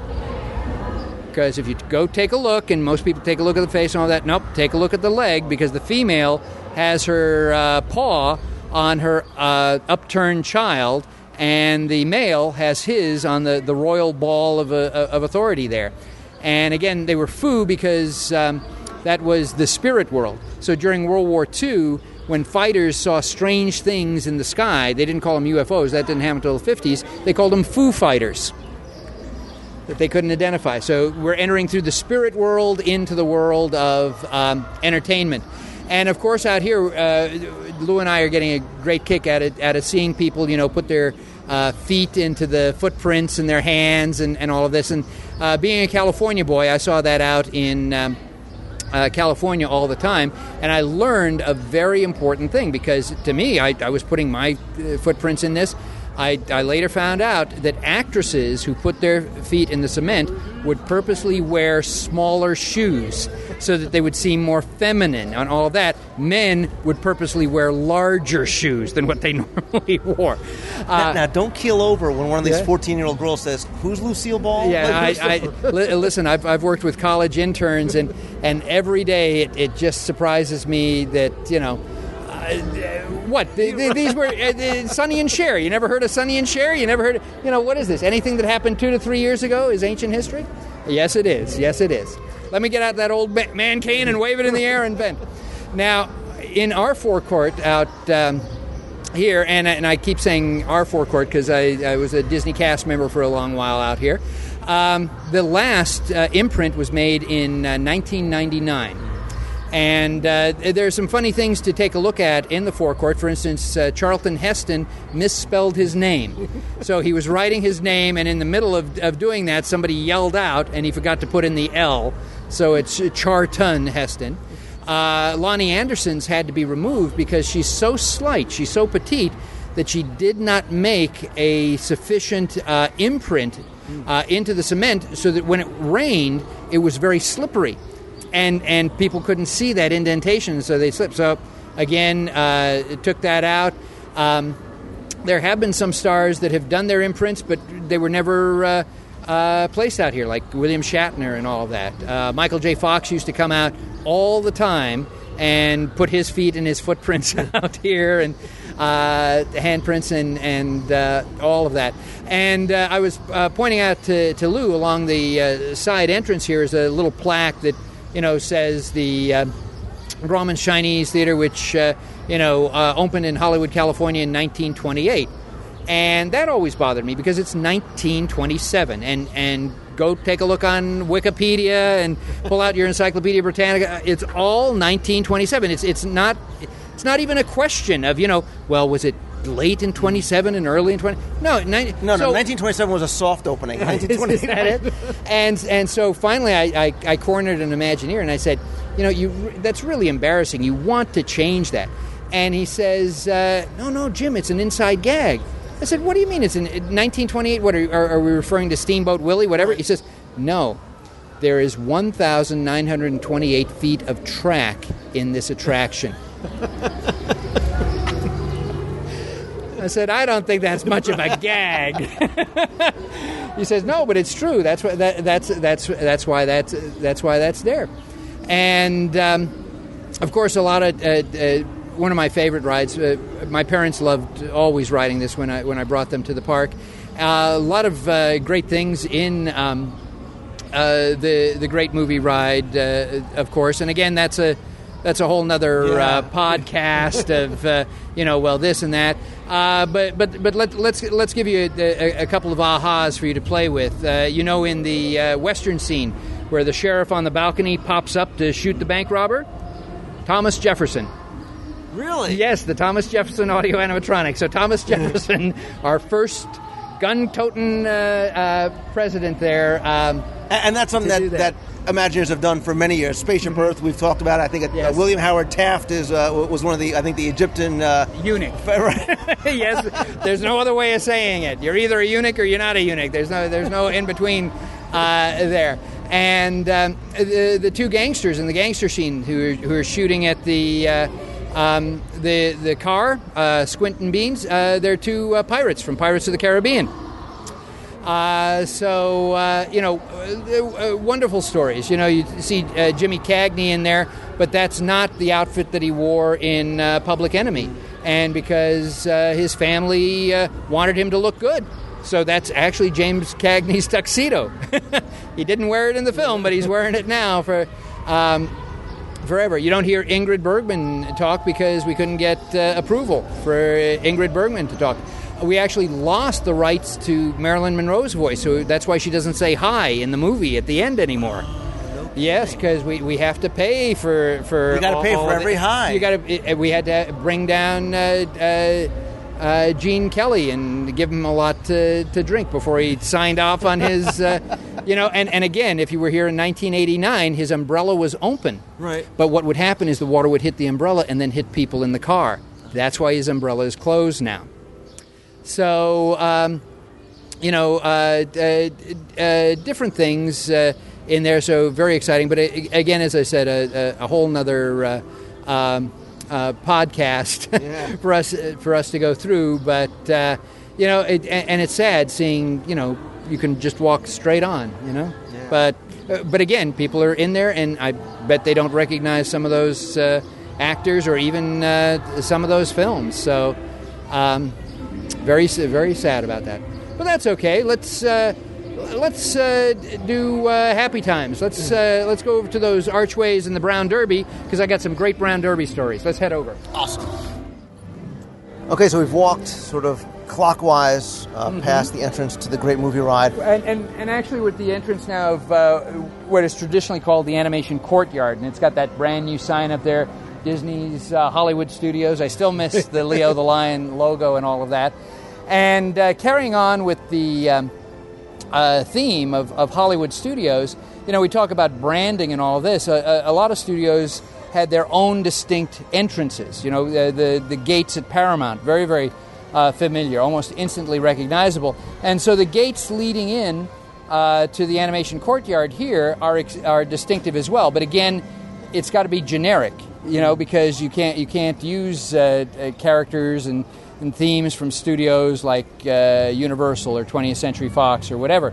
And so if you take a look at the bottom of the archway, starting at the lower left, you see the different genre of films from the 30s and 40s. So you see the baggy pants comedian with his bow tie and odd hat, and then right above him is the traditional detective from film noir, and the Busby Berkeley musical girl, and you have the Western. And then when you go over to the other side, you have the couple representing, the dramatic movies. You have war movies, in the World War I helmet there, science fiction, and then horror. And then again, another aha moment for you, and it will be for all of these people, because you know what? Everybody listening to this, when they bring their friends and family here, not one of them will say, I heard this on Lou Mangello's podcast, or Jim Korkis. That man is incredible. He just knows everything. What is that? So as we come closer, we see that there we have two animators, one working on a board over to the left, and he's drawing Donald Duck pictures. So you've got your hidden Donald Duck in there, and a whole series of that. And then on the right, you have an animator who's looking at the Moviola, the finished version, and there you have a hidden Goofy. You have the hidden Goofy on the screen, and then on the film strip that comes out of it. So again, very nice touch, something that people really don't recognize. But something that people should recognize is over here is we're going to the Hollywood Brown Derby. And one of the questions we always get asked is, how come it's not in the shape of a derby? Well, there were several Brown Derby restaurants. The original in 1926 was on Wilshire Boulevard, right across from the Ambassador Hotel, and that was in the shape of a derby, a brown derby. And again, you're talking about California crazy architecture, and this was done literally on a bet of that, you could have a restaurant in the shape of a hat, and as long as the food was good, people would still come in and do it. And they were right, and it was so popular. But again, you're in the shape of a hat, so you can't expand that concrete hat. So they built a second version on Vine Street, and actually that's the one that's more popular and more familiar than the hat, and this is what the one at the studios is based on. And one of the reasons this was more popular was because it was closer to the movie studio, so people could come over, on their lunch hour or whatever, go in there, and the Brown Derby was very popular. The booths, of course, were cut down so that you went there to be seen. People could see you. You weren't hidden in the booth. And one of the major innovations is you could have a phone at your booth. So you could literally take a phone call from your agent, or you could phone somebody to have that. In 1934, this Brown Derby was taken over by Bob Cobb, who was a friend of Walt Disney's. And in fact, in later years, they were huge baseball fans, and they were on the advisory board of Gene Autry's California Angels. Well, Bob Cobb is the one who really brought recognition to the Brown Derby, and This is the funny story. Is one night, because again, Bob Cobb was living up above on the second floor, and he was good friends with Sid Grauman, Grauman's Chinese Theater, which we just passed. Well, about 2 o'clock in the morning, Sid Grauman shows up roaring drunk, pounding on the door. And so Cobb has to come down, and he has never seen Sid Grauman like this before. He'd been celebrating something, and he didn't want to let him loose, without sobering him up. But the restaurant was closed for the night. So I went to the kitchen and saw, okay, what do we have in the refrigerator here? Well, there's a hard-boiled egg, there was some lettuce, there was a tomato, there was bits and pieces of things. So he took them all out, put them on the cutting board, and chopped them up very, very finely, and then mixed them up all together. So literally, Grauman didn't have to really chew. He could just, swallow this. So sobered him up enough so that he could go out, and then Cobb went back upstairs to go to sleep. Next day in the restaurant, Sid Grauman, now perfectly sober, comes in and in a loud voice orders a Cobb salad. And what is that? What does Sid Grauman want? What is that? Show me what that is. And so that was the birth of the Cobb salad. Now, this Brown Derby was also famous for their grapefruit cake, because in those days, actresses were also on diets. And the very popular diet at that time was the grapefruit diet, that if you had a grapefruit a day or whatever, it got flushed out of your system or whatever. And so Bob Cobb found that people were not ordering desserts. So what he did is for Luella Parsons, who was a Hollywood columnist and who threatened, and she says, unless you get a dessert that I can eat, I'm never coming back to the Brown Derby. He came up with the grapefruit cake, which again is yellow cake, but it's filled with this grapefruit cream cheese icing. So it's actually got more calories than a chocolate cake. But boy, you'd see these little petite actresses, and they were gobbling it down like, I'm on a diet here. I'm going through this for all of this to happen. Brown Derby was one of the favorite locations for Walt and Lillian to come and eat. They had a couple of favorite restaurants, but this is one of the places they like to come out and eat. There's actually a book out there that has a couple of pages that Brown Derby printed. It's out of print now, but you can find it through all sorts of sources, I'm sure. Has a couple of photos of Walt and Lily sitting at the Brown Derby table, enjoying a Cobb salad and having a wonderful time. Well, we've curved around this way. Why don't we try and make our way through the crowd over here, and we'll get Sunset Boulevard. We'll walk down Sunset Boulevard. Perfect.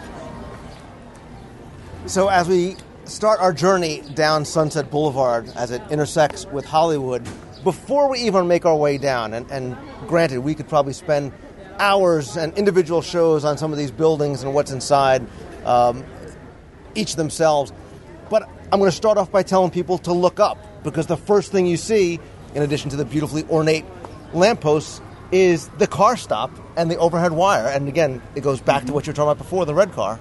Right, absolutely. And I get grumpy about a bunch of things. I'm not grumpy about this. I grew up in California, so I know that Hollywood and Sunset never intersect. They're parallel. All right? I understand that. But they've done such a wonderful job with Sunset Boulevard that, I really don't have any complaints. I'll suspend my disbelief for that. Yes, the line along the top there was for the Pacific Electric Trolley, the red cars, and we were just taking a look at that map of how extensive they were, how much area they covered. And, by 1943, 1944, they were providing service for 109 million rides yearly. For that to happen. And, of course, we start with the barn itself for the Pacific Electric Company. And, again, 1928. So, again, that's referencing Steamboat Willie and the start of that as we go across. But there's all sorts of wonderful little touches that we're missing. So right across the street, if you look into the sidewalk, you'll see the contractor's imprint in there. Mortimer and Company, 1928, contractors. So just right on the edge of the sidewalk, take a look at that. And actually that appears more than just there. It appears elsewhere on this street here. Nice little touch. And, of course, Mortimer going to be Mickey's original name before he became Mickey in 1928 there.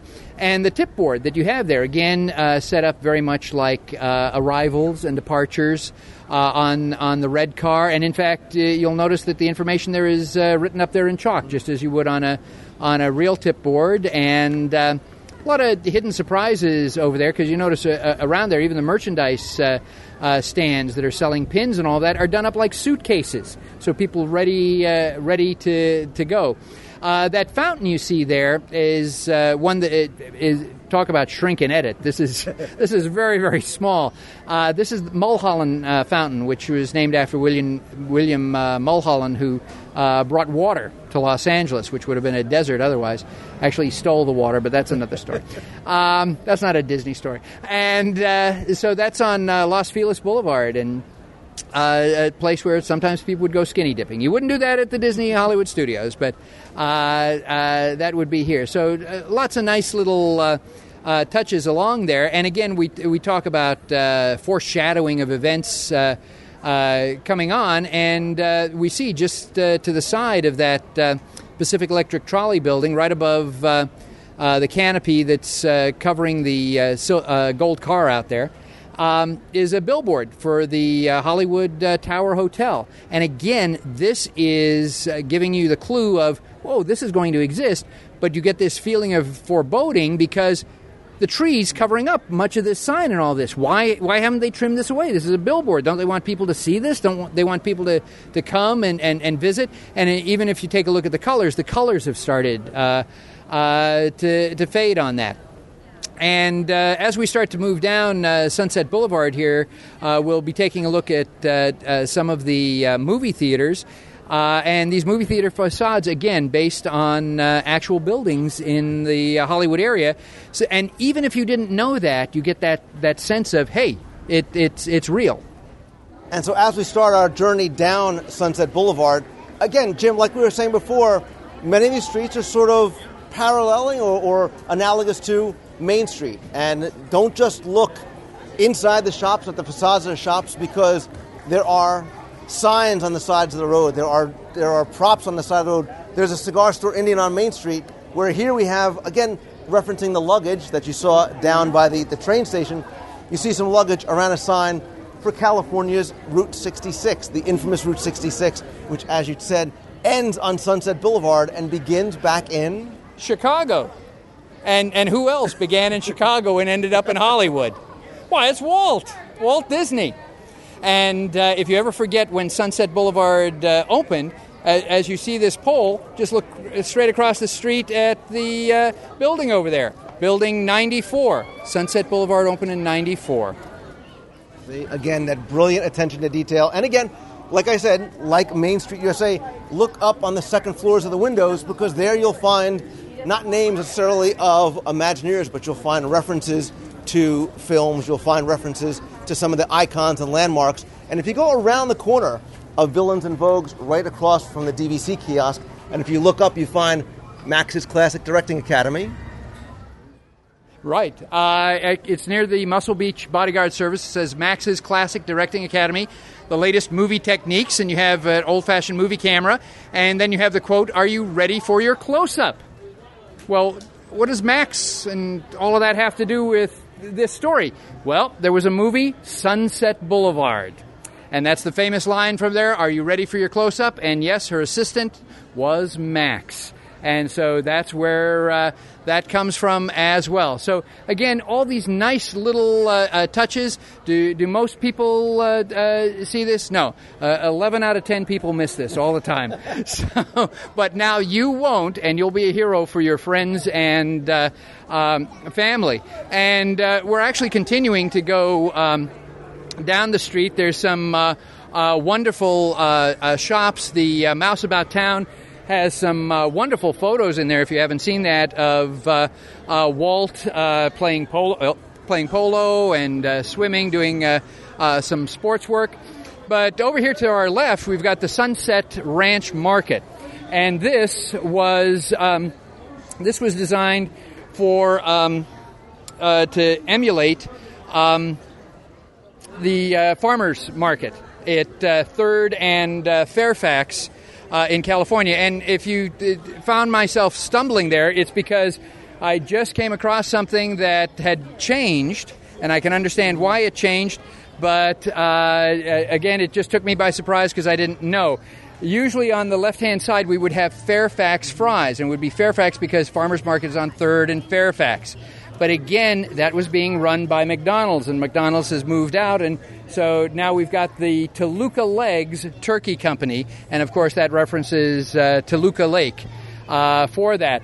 Farmers Market started out with by two guys who tried to create a location where farmers could bring in their produce, their trucks, and put their trucks around there, start to sell off some of that stuff. And they thought, well, if we build little stalls, we can charge them, 50 cents, a month to use those little stalls. And it grew up from that. But remember, we were talking about the storyline and how we're progressing and how I was so sure the story wasn't going to go beyond 1945. Because you see that huge clock tower in the back. Mm-hmm. The clock tower was not built at Farmers Market until 1945, right? So we know that it's at least 1945. It's not before that, but it's probably not much after that because a lot of these things haven't changed. And let's go back and take a look at a lot of these things because since it is 1945, we're talking the World War II years. And there are some interesting references here, especially if you're a Disney fan. That again, looking around the corners, you may have missed, you may never have seen before. So we want to point that out.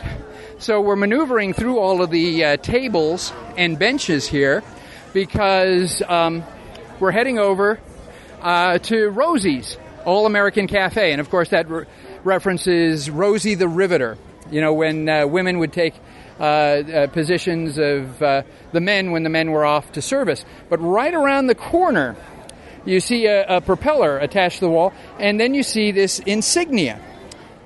This is part of Disney history. This is actually the very first military insignia the Disney company did for the military. That was for the Flying Tigers. And let's give you even more value for that. That design was by Roy Williams, the big musketeer. Final art was by Hank Porter. And this was for General Chenault's Flying Tigers.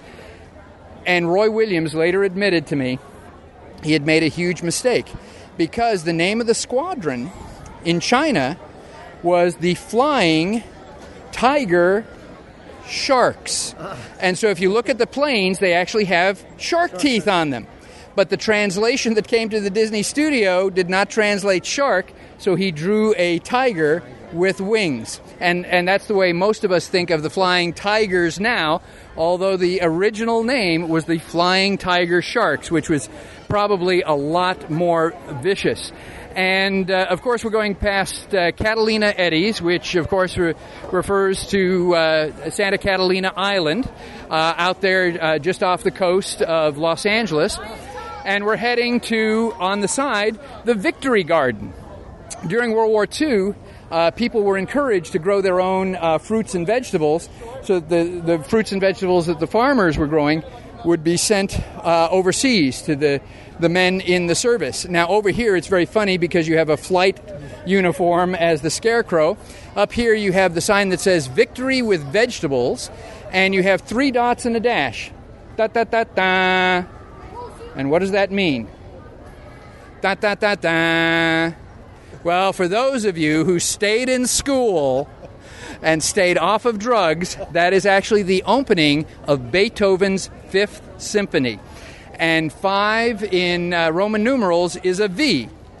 Dee-dee-dee-dee, dee-dee-dee-dee. So when you watch all those old cartoons and movies and you see that, that was a way for people to reference V for victory.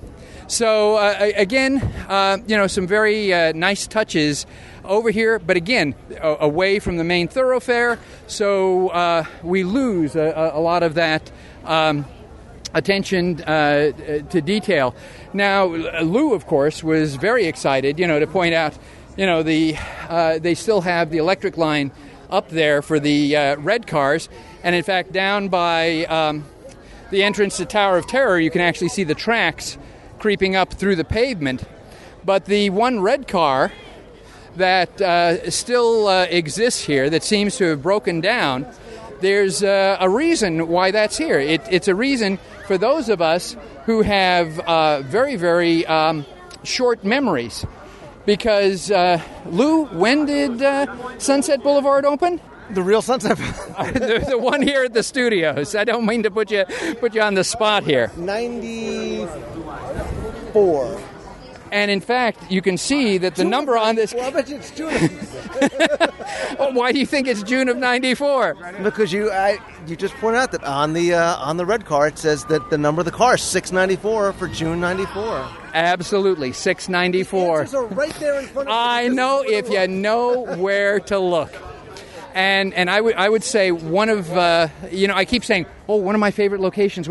There are just so many things that are our favorite, is the reproduction of the Carthay Circle Theater. And the Carthay Circle Theater is very important in terms of Disney history, because that's where the Skeleton Dance, the first Silly Symphony, premiered in 1929. And in fact, the owner of the theater, Fred Miller, really took a chance because Walt couldn't sell that cartoon. People kept saying, give us more mice. We don't understand this. Skeletons dancing. So Fred Miller took a chance, huge success, and so the film was able to be booked into New York's Roxy, and it went on, for the whole series. And so Fred Miller was willing to take another chance in 1937 and hosted the premiere of Snow White and the Seven Dwarfs. Another huge hit. Also at the Carthay Circle Theater, only one of 2 theaters that was fitted out with Fantasound for Fantasia in 1940. Gone with the Wind actually premiered at Carthay Circle Theater in 39, and unfortunately around, I believe it's 1969, the entire thing had to be torn down because not earthquake safe, not earthquake savvy for that. So a great loss. So once again, the Disney Hollywood Studios has the only representation of something from the Hollywood of the 30s and 40s. But again, people walking straight by, doesn't make a difference. The Beauty and the Beast theater here, the Theater of the Stars, is actually based after the Hollywood Bowl, which is the largest natural amphitheater in the world. And in fact, Frank Lloyd Wright's son worked on designing that. And as I said, at the entranceway to Tower of Terror, you can see where the pavement has worn away, so you can see the bricks and the rails for the red car. But you also notice as we go in towards the Hollywood Tower of Terror, there are gates, and it says Sunset Hills Estates. Well, this is actually a recreation of the gates that went into the Hollywood Land real estate development. And as we go down here to Tower of Terror, and we won't go much into Tower of Terror because, again, that could be an entire another podcast, but just a couple of items that Lou and I had talked about previously that want to bring out is you do not go into the Tower of Terror through the entrance. You're actually going in through a side door here. And again, since this was based after many of the popular hotels in Hollywood, like the Chateau Marmont and all that, they had those little side entrances for celebrities. The entrance, which has, the porte-cochere and the turnaround and all that, is actually the exit by the gift shop here. So that should already tell you this is an attraction you may want to think twice before you go on, because you're exiting where you should be entering. Never a good idea. Never a good idea. And again, wonderful attention to detail inside the Tower of Terror. And no, Walt was not a big Twilight Zone fan. He never mentioned that. Not a big, friend of Rod Serling and all of that. But again, this just seems to work, And Tower of Terror, I guess we can thank Michael Eisner for again, because it was his original idea. It was going to be a resort hotel. And but probably not a good idea to have murders and screaming while you're trying to sleep at 2 a.m. And how are you going to train all of that staff to handle all of that? And then Mel Brooks took a shot at this. And a very different attraction that had Mel Brooks gotten his hands on it. And then there was a version where they were filming a horror movie that was narrated by Vincent Price, before they finally came to this. But one final misconception before we wrap up this day, because Lou has promised to take me out to lunch here. And so I've been trying to find the most expensive place here at the Hollywood Studios as opposed to the places that I enjoy the most. But just to get rid of one conception, of course, is that the elevator does not fall. So you can tell your friends and family it does not fall. Okay, because of course if it fell, in order to have everybody safe at the bottom, it would have to curve, so you'd be on your back, and that doesn't happen. So you don't fall here, you're actually pulled down. There's a double set of cables on the top and on the bottom. That's how they can change the ride sequence, but they still pull you down faster than gravity. That's why if you hold that penny in your hand, it'll float up. But a little something, and I don't know whether Lou knew this, when they were testing it, they brought it down, and they actually blew out the bottom. Because the air compacted, they didn't realize that. Boom! That's not a good idea for that to happen. So, Lou, I'd just like to thank you so much for this opportunity to share these stories. I hope those people who are listening to the podcast will go out there and share it with their friends and family. Hope it's given them a little bit of insight into the Hollywood. It's still hard for me to call it Disney's Hollywood Studios. It'll be Disney's MGM Studios for a long while for me and probably for a lot of others. But one of my favorite Disney theme parks, and maybe we'll get together and cover some of the rest of this sometime. Absolutely. And Jim, thank you so much for really just, believe it or not, so much detail, but we've scratched the surface because there is so much more detail. And you know what? I want people to come out here and not necessarily make the dash for Toy Story, but take the time and explore the park. And explore the park during the day and explore it again at night, because it's a much different experience there. And you have you've given us many aha moments, and it's been a lot of fun, touring with you in person. I hope people at home get a sense of it. And again, take this with you when you come to the parks and really try and pick up these details and talk to cast members. Look up, look down, touch what you think you're not supposed to touch. If the sign says don't pull the rope, pull the rope. And again, why I think Disney's Hollywood Studios is really just such a treasure trove of so many wonderful details. So, and if people love these tours, they should be picking up those CDs you have. You're shameless. And what are those two areas that you cover? And you go through just like we just did, a walking tour. It's Adventureland and Main Street, isn't it? And more to come. And more to come. So and what a wonderful investment. And haven't you written books? Shouldn't they be picking up those books too? We're gonna eat. And Celebration magazine, of which Jim has actually written some amazing articles for the magazine. Most recently, Peter Pan, The Adventurers Club. I won't even hint to some of the other good stuff that's coming. But Jim, thank you for all that you do, for sharing this information with me and with the listeners, and I hope that they share it with others, because you are just such a wealth of information, and you really are a value to what the Disney company tries to share with their magic. So thank you. Keep the stories alive, keep the magic alive, and I'll look forward to talking to you again soon.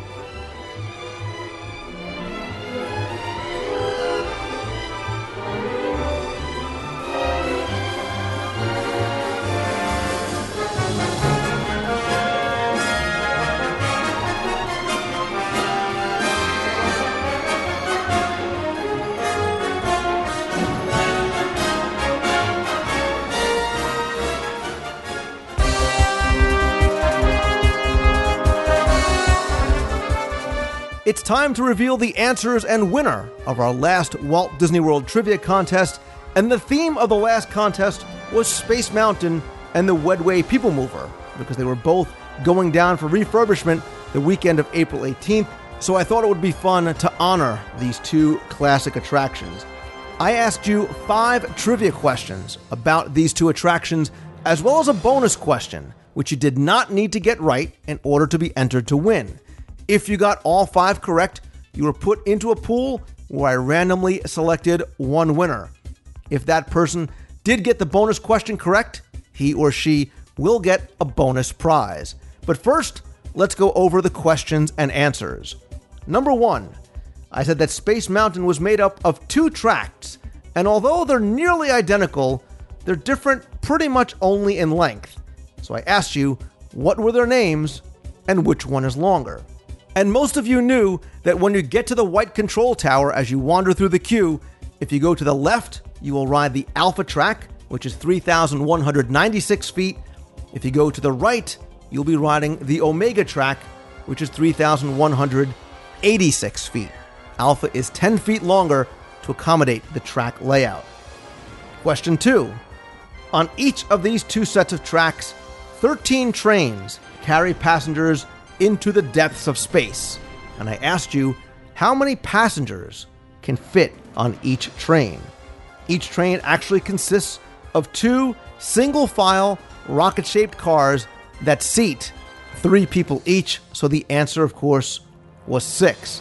Many of you threw in the bonus information that, yes, from when the attraction first opened until a refurb in 1989, each of the rockets featured 2 seats, where you would have a front and a rear passenger, kind of like the Matterhorn bobsleds in Disneyland, but currently each of the cars holds 3 passengers. Again, the answer was 6. Question 3. I asked you, what former guest on the WDW radio show was a lead designer for Space Mountain? And most of you knew that it was a legend of Disney Imagineering, George McGinnis. He played a large part in the creation of not just Space Mountain, but the Mark 6 monorail, Horizons, 20,000 Leagues Under the Sea, countless attractions. You can actually hear Mr. McGinnis talk about not just Space Mountain, but everything that he worked on during his career at Disney in episode 27 of the WDW radio show. Question 4. I said that Space Mountain has gone through a number of changes through the years, both inside and out, one of which was the loss of the tall white pylon outside the queue. And this pylon had a mock-up of a single ride vehicle that had 4 passengers in it, which kind of gave you an impression of what was to lie ahead inside the mountain. I said that each of the 4 passengers was dressed alike, so I wanted to know what were they wearing and what type of patch was affixed to each of them. Each of the 4 passengers was dressed in their very funky, very 70s white spacesuits and helmets, and each had a NASA patch on their right chest. The final question was about the Wedway People Mover, Tomorrowland Transit Authority, known as the Blue Line in Tomorrowland. I said that if you listen very, very carefully throughout Tomorrowland, you'll see and hear that there are other lines that travel through this working community according to story. I wanted to know what were those other 2 lines and where do they go? Well, the other 2 lines are the red and the green line, and the red line takes passengers off-planet to other destinations in the galaxy, while the green line provides local transportation to Tomorrowland's hoverburbs. Now, the bonus question, again, which you did not need to get correct, was about the TTA as well. Like Space Mountain, that has gone through its changes, so I wanted to know who originally sponsored the TTA, Wedway People Mover, who was the original narrator, and who was he replaced by? And the original sponsor was the Edison Electric Institute for America's investor-owned electric companies. The original narrator was Jack Wagner of early monorail fame, and he was actually replaced by ORAC 1, ORAC 1, the commuter computer. So bravo to all of you who got that right, and it was many of you. I've got to start asking questions that are not so easily Googleable.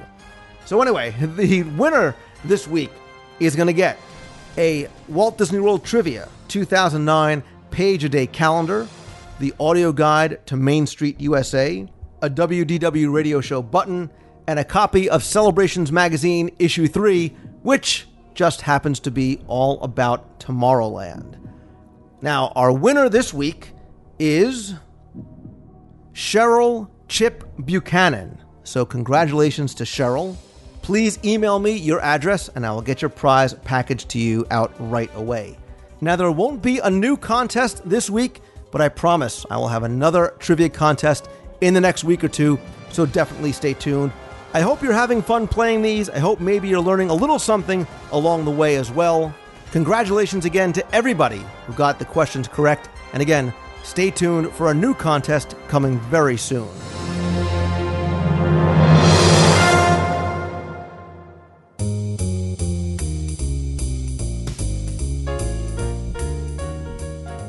That's all the time we have this week. I hope you enjoyed the show.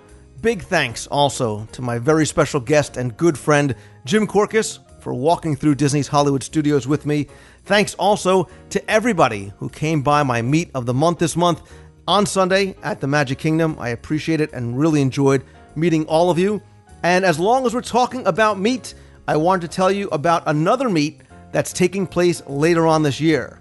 The NFFC, which is the Club for Disneyana Enthusiasts, is going to be holding an all Disneyana show and sale on Saturday, December 12th, 2009, on Walt Disney property at the Regal Sun Resort in downtown Disney. I will be attending. I'm likely going to have a table as well. Hope to have the opportunity to meet you down there. The show and sales are a lot of fun. Great place to find awesome and very unique Disney collectibles. The show and sale is going to open to the public at 10 a.m. It's going to end at 4. There's free parking over at the Regal Sun. Admission at the door is just $5. And obviously, once we start getting closer, I'll give you more information about that as well. In the meantime, you can go to nffc.org for more information. Also, they're going to be hosting Lunch with a Legend.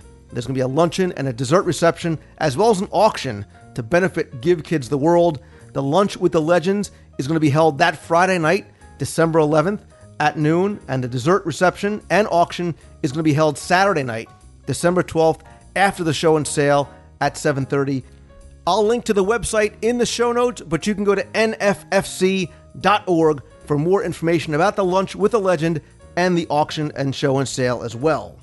Another NFFC meet that I'm going to be attending later on this year is the Pacific Northwest Mouse Meet on Saturday, August 15th, 2009. That's going to be in Linwood, Washington, just 20 miles north of Seattle. There, Disney fans from all over the Pacific Northwest and Florida, obviously, are going to be gathering to meet other Disney fans, podcasters, authors, actors, lots more, to make and share many, many memories. There's also going to be a Disneyana show and sale, guest speakers, pin trading, displays, collectibles, a hidden Mickey hunt, lots more surprises as well. That website is PNW, Pacific Northwest, pnwmousemeet.com. Again, I'll link that up in the show notes and talk more about that event as we start getting closer. Don't forget, if you have questions that you want answered, you can email me at lou@wdwradio.com, or you can be heard on the air by calling the voicemail at 888-703-2171. Don't forget to come over, follow me on Twitter, get my instant updates. You can play the Where in the World Am I games, my Finish the Sentence games, lots more. It's free and it's fun. Also, come by, friend me up on Facebook, join the WDW Radio Show group. I post a lot of announcements there as well.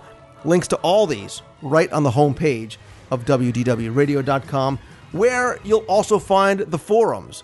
Come by, you can chat about the show, chat about Disney news, chat about the parks, play games, take polls, lots going on there. We have more than 30,000 registered members at the WDW Radio forums. Again, fun, free, very, very welcoming. Please come on by. Stay tuned. I will be doing another WDW Radio Live audio and video broadcast coming very, very soon. I will post when that's going to happen, not only on the show, but on Twitter and Facebook as well. If you haven't had a chance to check them out yet, I invite you to please come by the website. Check out some of the new daily Disney Diary videos that I've been posting from my trips and from Walt Disney World. They're about 5 minutes right from the parks, covering a wide variety of topics. A lot of fun. Hope you guys enjoy those. If you subscribe to the show in iTunes, they should automatically download for you as well. And as always, if you like the show and the videos, please help spread the word. Let others know about us. Review it in iTunes. Come say hi over on Facebook and join the WDW Radio Show group. And of course, my friends, thank you so very much for taking the time to listen to the show each week. I really do appreciate you tuning in. So until next time, remember to always keep moving forward. Follow your dreams. I hope you have a great week this week. See ya. Hey Lou, this is Erica from Fort Lauderdale. I'm a first-time caller, and as I listened to the show this week, the top 10 things with to do to Disney in the rain, and I thought of a couple that I truly love. I love to go. I know you already said this, but going to MGM, it's amazing, or Disney Hollywood Studios. It's so awesome just to walk around and see everything that happens in the rain. It's like amazing to see all the lights light up. Oh, it's amazing. Another thing to do is to walk through the castle in the Magic Kingdom and just to sit there and look at the mosaic on the wall and just to take in all the atmosphere.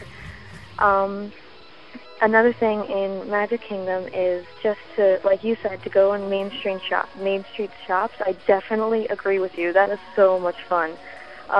Even if you don't want to splurge, just to go and look outside and see all the families running around trying to get out of the rain. It's kind of funny. And one more.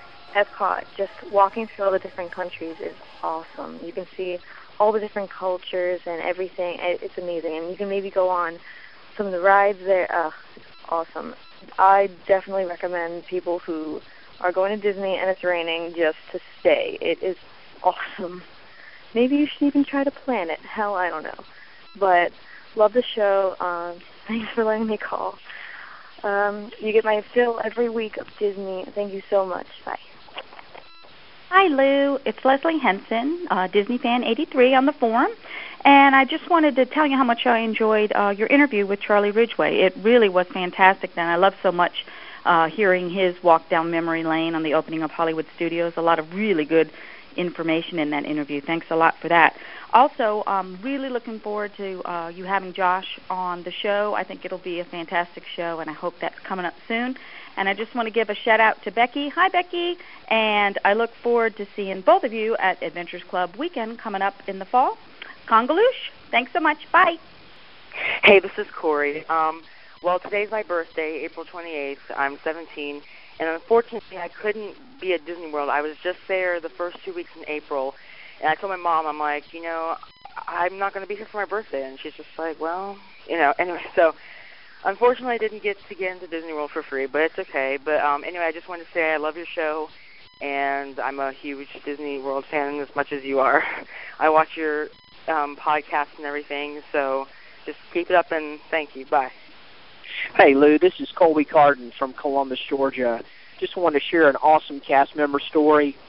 I was sitting down by the pool a week or two ago on our vacation at Wilderness Lodge, and I had one of my refillable mugs, and I'm watching my kids go down the slide, have a great time. And I'm sitting there, and one of the lifeguards comes over and says, hey, man, are you having a good day? I said, yeah, I am. He goes, look, I don't care, but you got this cup in your hand, and you're really not supposed to have cups, within 5 feet of the pool, but it's okay with me. But, if another lifeguard comes and hassle you, I just wanted to give you a heads up. Somebody might say something. So, just whatever you'd like to do. And I immediately went, oh, yeah, no problem. I'll take my cup and put it by my seat. But, man, it's just wonderful customer service. It's not so much what has to be said to somebody, but it's how they say it. And I read somewhere that one of the Disney philosophies of customer service is, if a customer has to be wrong, a guest has to be wrong, let them be wrong with dignity. And that's the way I felt. But that's why I keep going to Disney and why the magic is there. And it's a great lesson in business that I try to apply to what I do every day. Thanks, man. Keep up the great work. Enjoy the show. Take care. Hey, Lou. This is Jeremy up at Fort Knox, Kentucky. How are you doing? Hope you're having a magical day. Sent you an email a few days ago. Reference to some family members of soldiers possibly coming down to Walt Disney World as a big trip in October. It's all in the planning stages right now. Just kind of needed some advice from you. So in one of the emails, I gave you my number. Hopefully you're having a great time, and hopefully I'll see you in June. We're coming down the 7th through the 15th, so hopefully you can work it out to where the mouse meet and all that stuff together, or meeting of the month, I should say. And hopefully we'll link up. Finally get to meet the guy my wife says I stalk. So talk to you later. Bye-bye. Hey, Lou, it's Josh. I I was just listening to your recent show. It's Tuesday right now at about 4 o'clock, and I was just listening. I never really listened to the whole email segment where you answer the emails. Like, oh, is mine on here? Nope, not going to listen to that. So I was listening, and you actually did mine last, and it was the top 3 things of your collection. And I was listening to all the stuff that you were naming off, and I was just I wanted to say, if there's any room in the will, just remember me. And Lou, if you're wondering why I call in about 3 times a week, it's so I have a surprise at the show. So when you play it, I never know which one you're going to play. And well, hope you guys like the show, and bye. Hey Lou, this is Craig Wheeler. Was just listening to your latest show, number 116, and a listener had written in and asked about Jungle Book at Walt Disney World. And 2 things immediately came to mind. The first was at Pop Century in the 1960s building. There's a giant statue of Baloo and Mowgli. The other thing that I think of is, well, it's a extinct attraction now, but when Animal Kingdom opened early on, there was the Journey into the Jungle Book show. And that was there for about a year at the theater in the wild. And that was a show that basically followed the story of Mowgli with the Jungle Book. So hope that helps your listener out a little bit. Take care, and thanks for the great show. Bye-bye.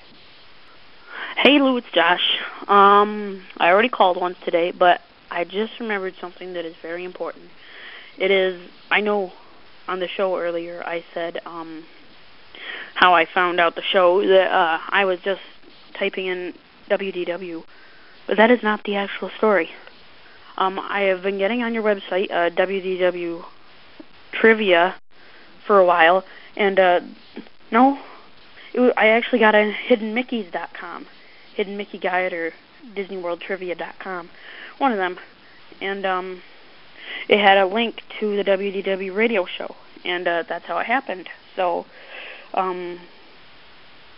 everyone, just keep listening to the show. Thanks. Bye.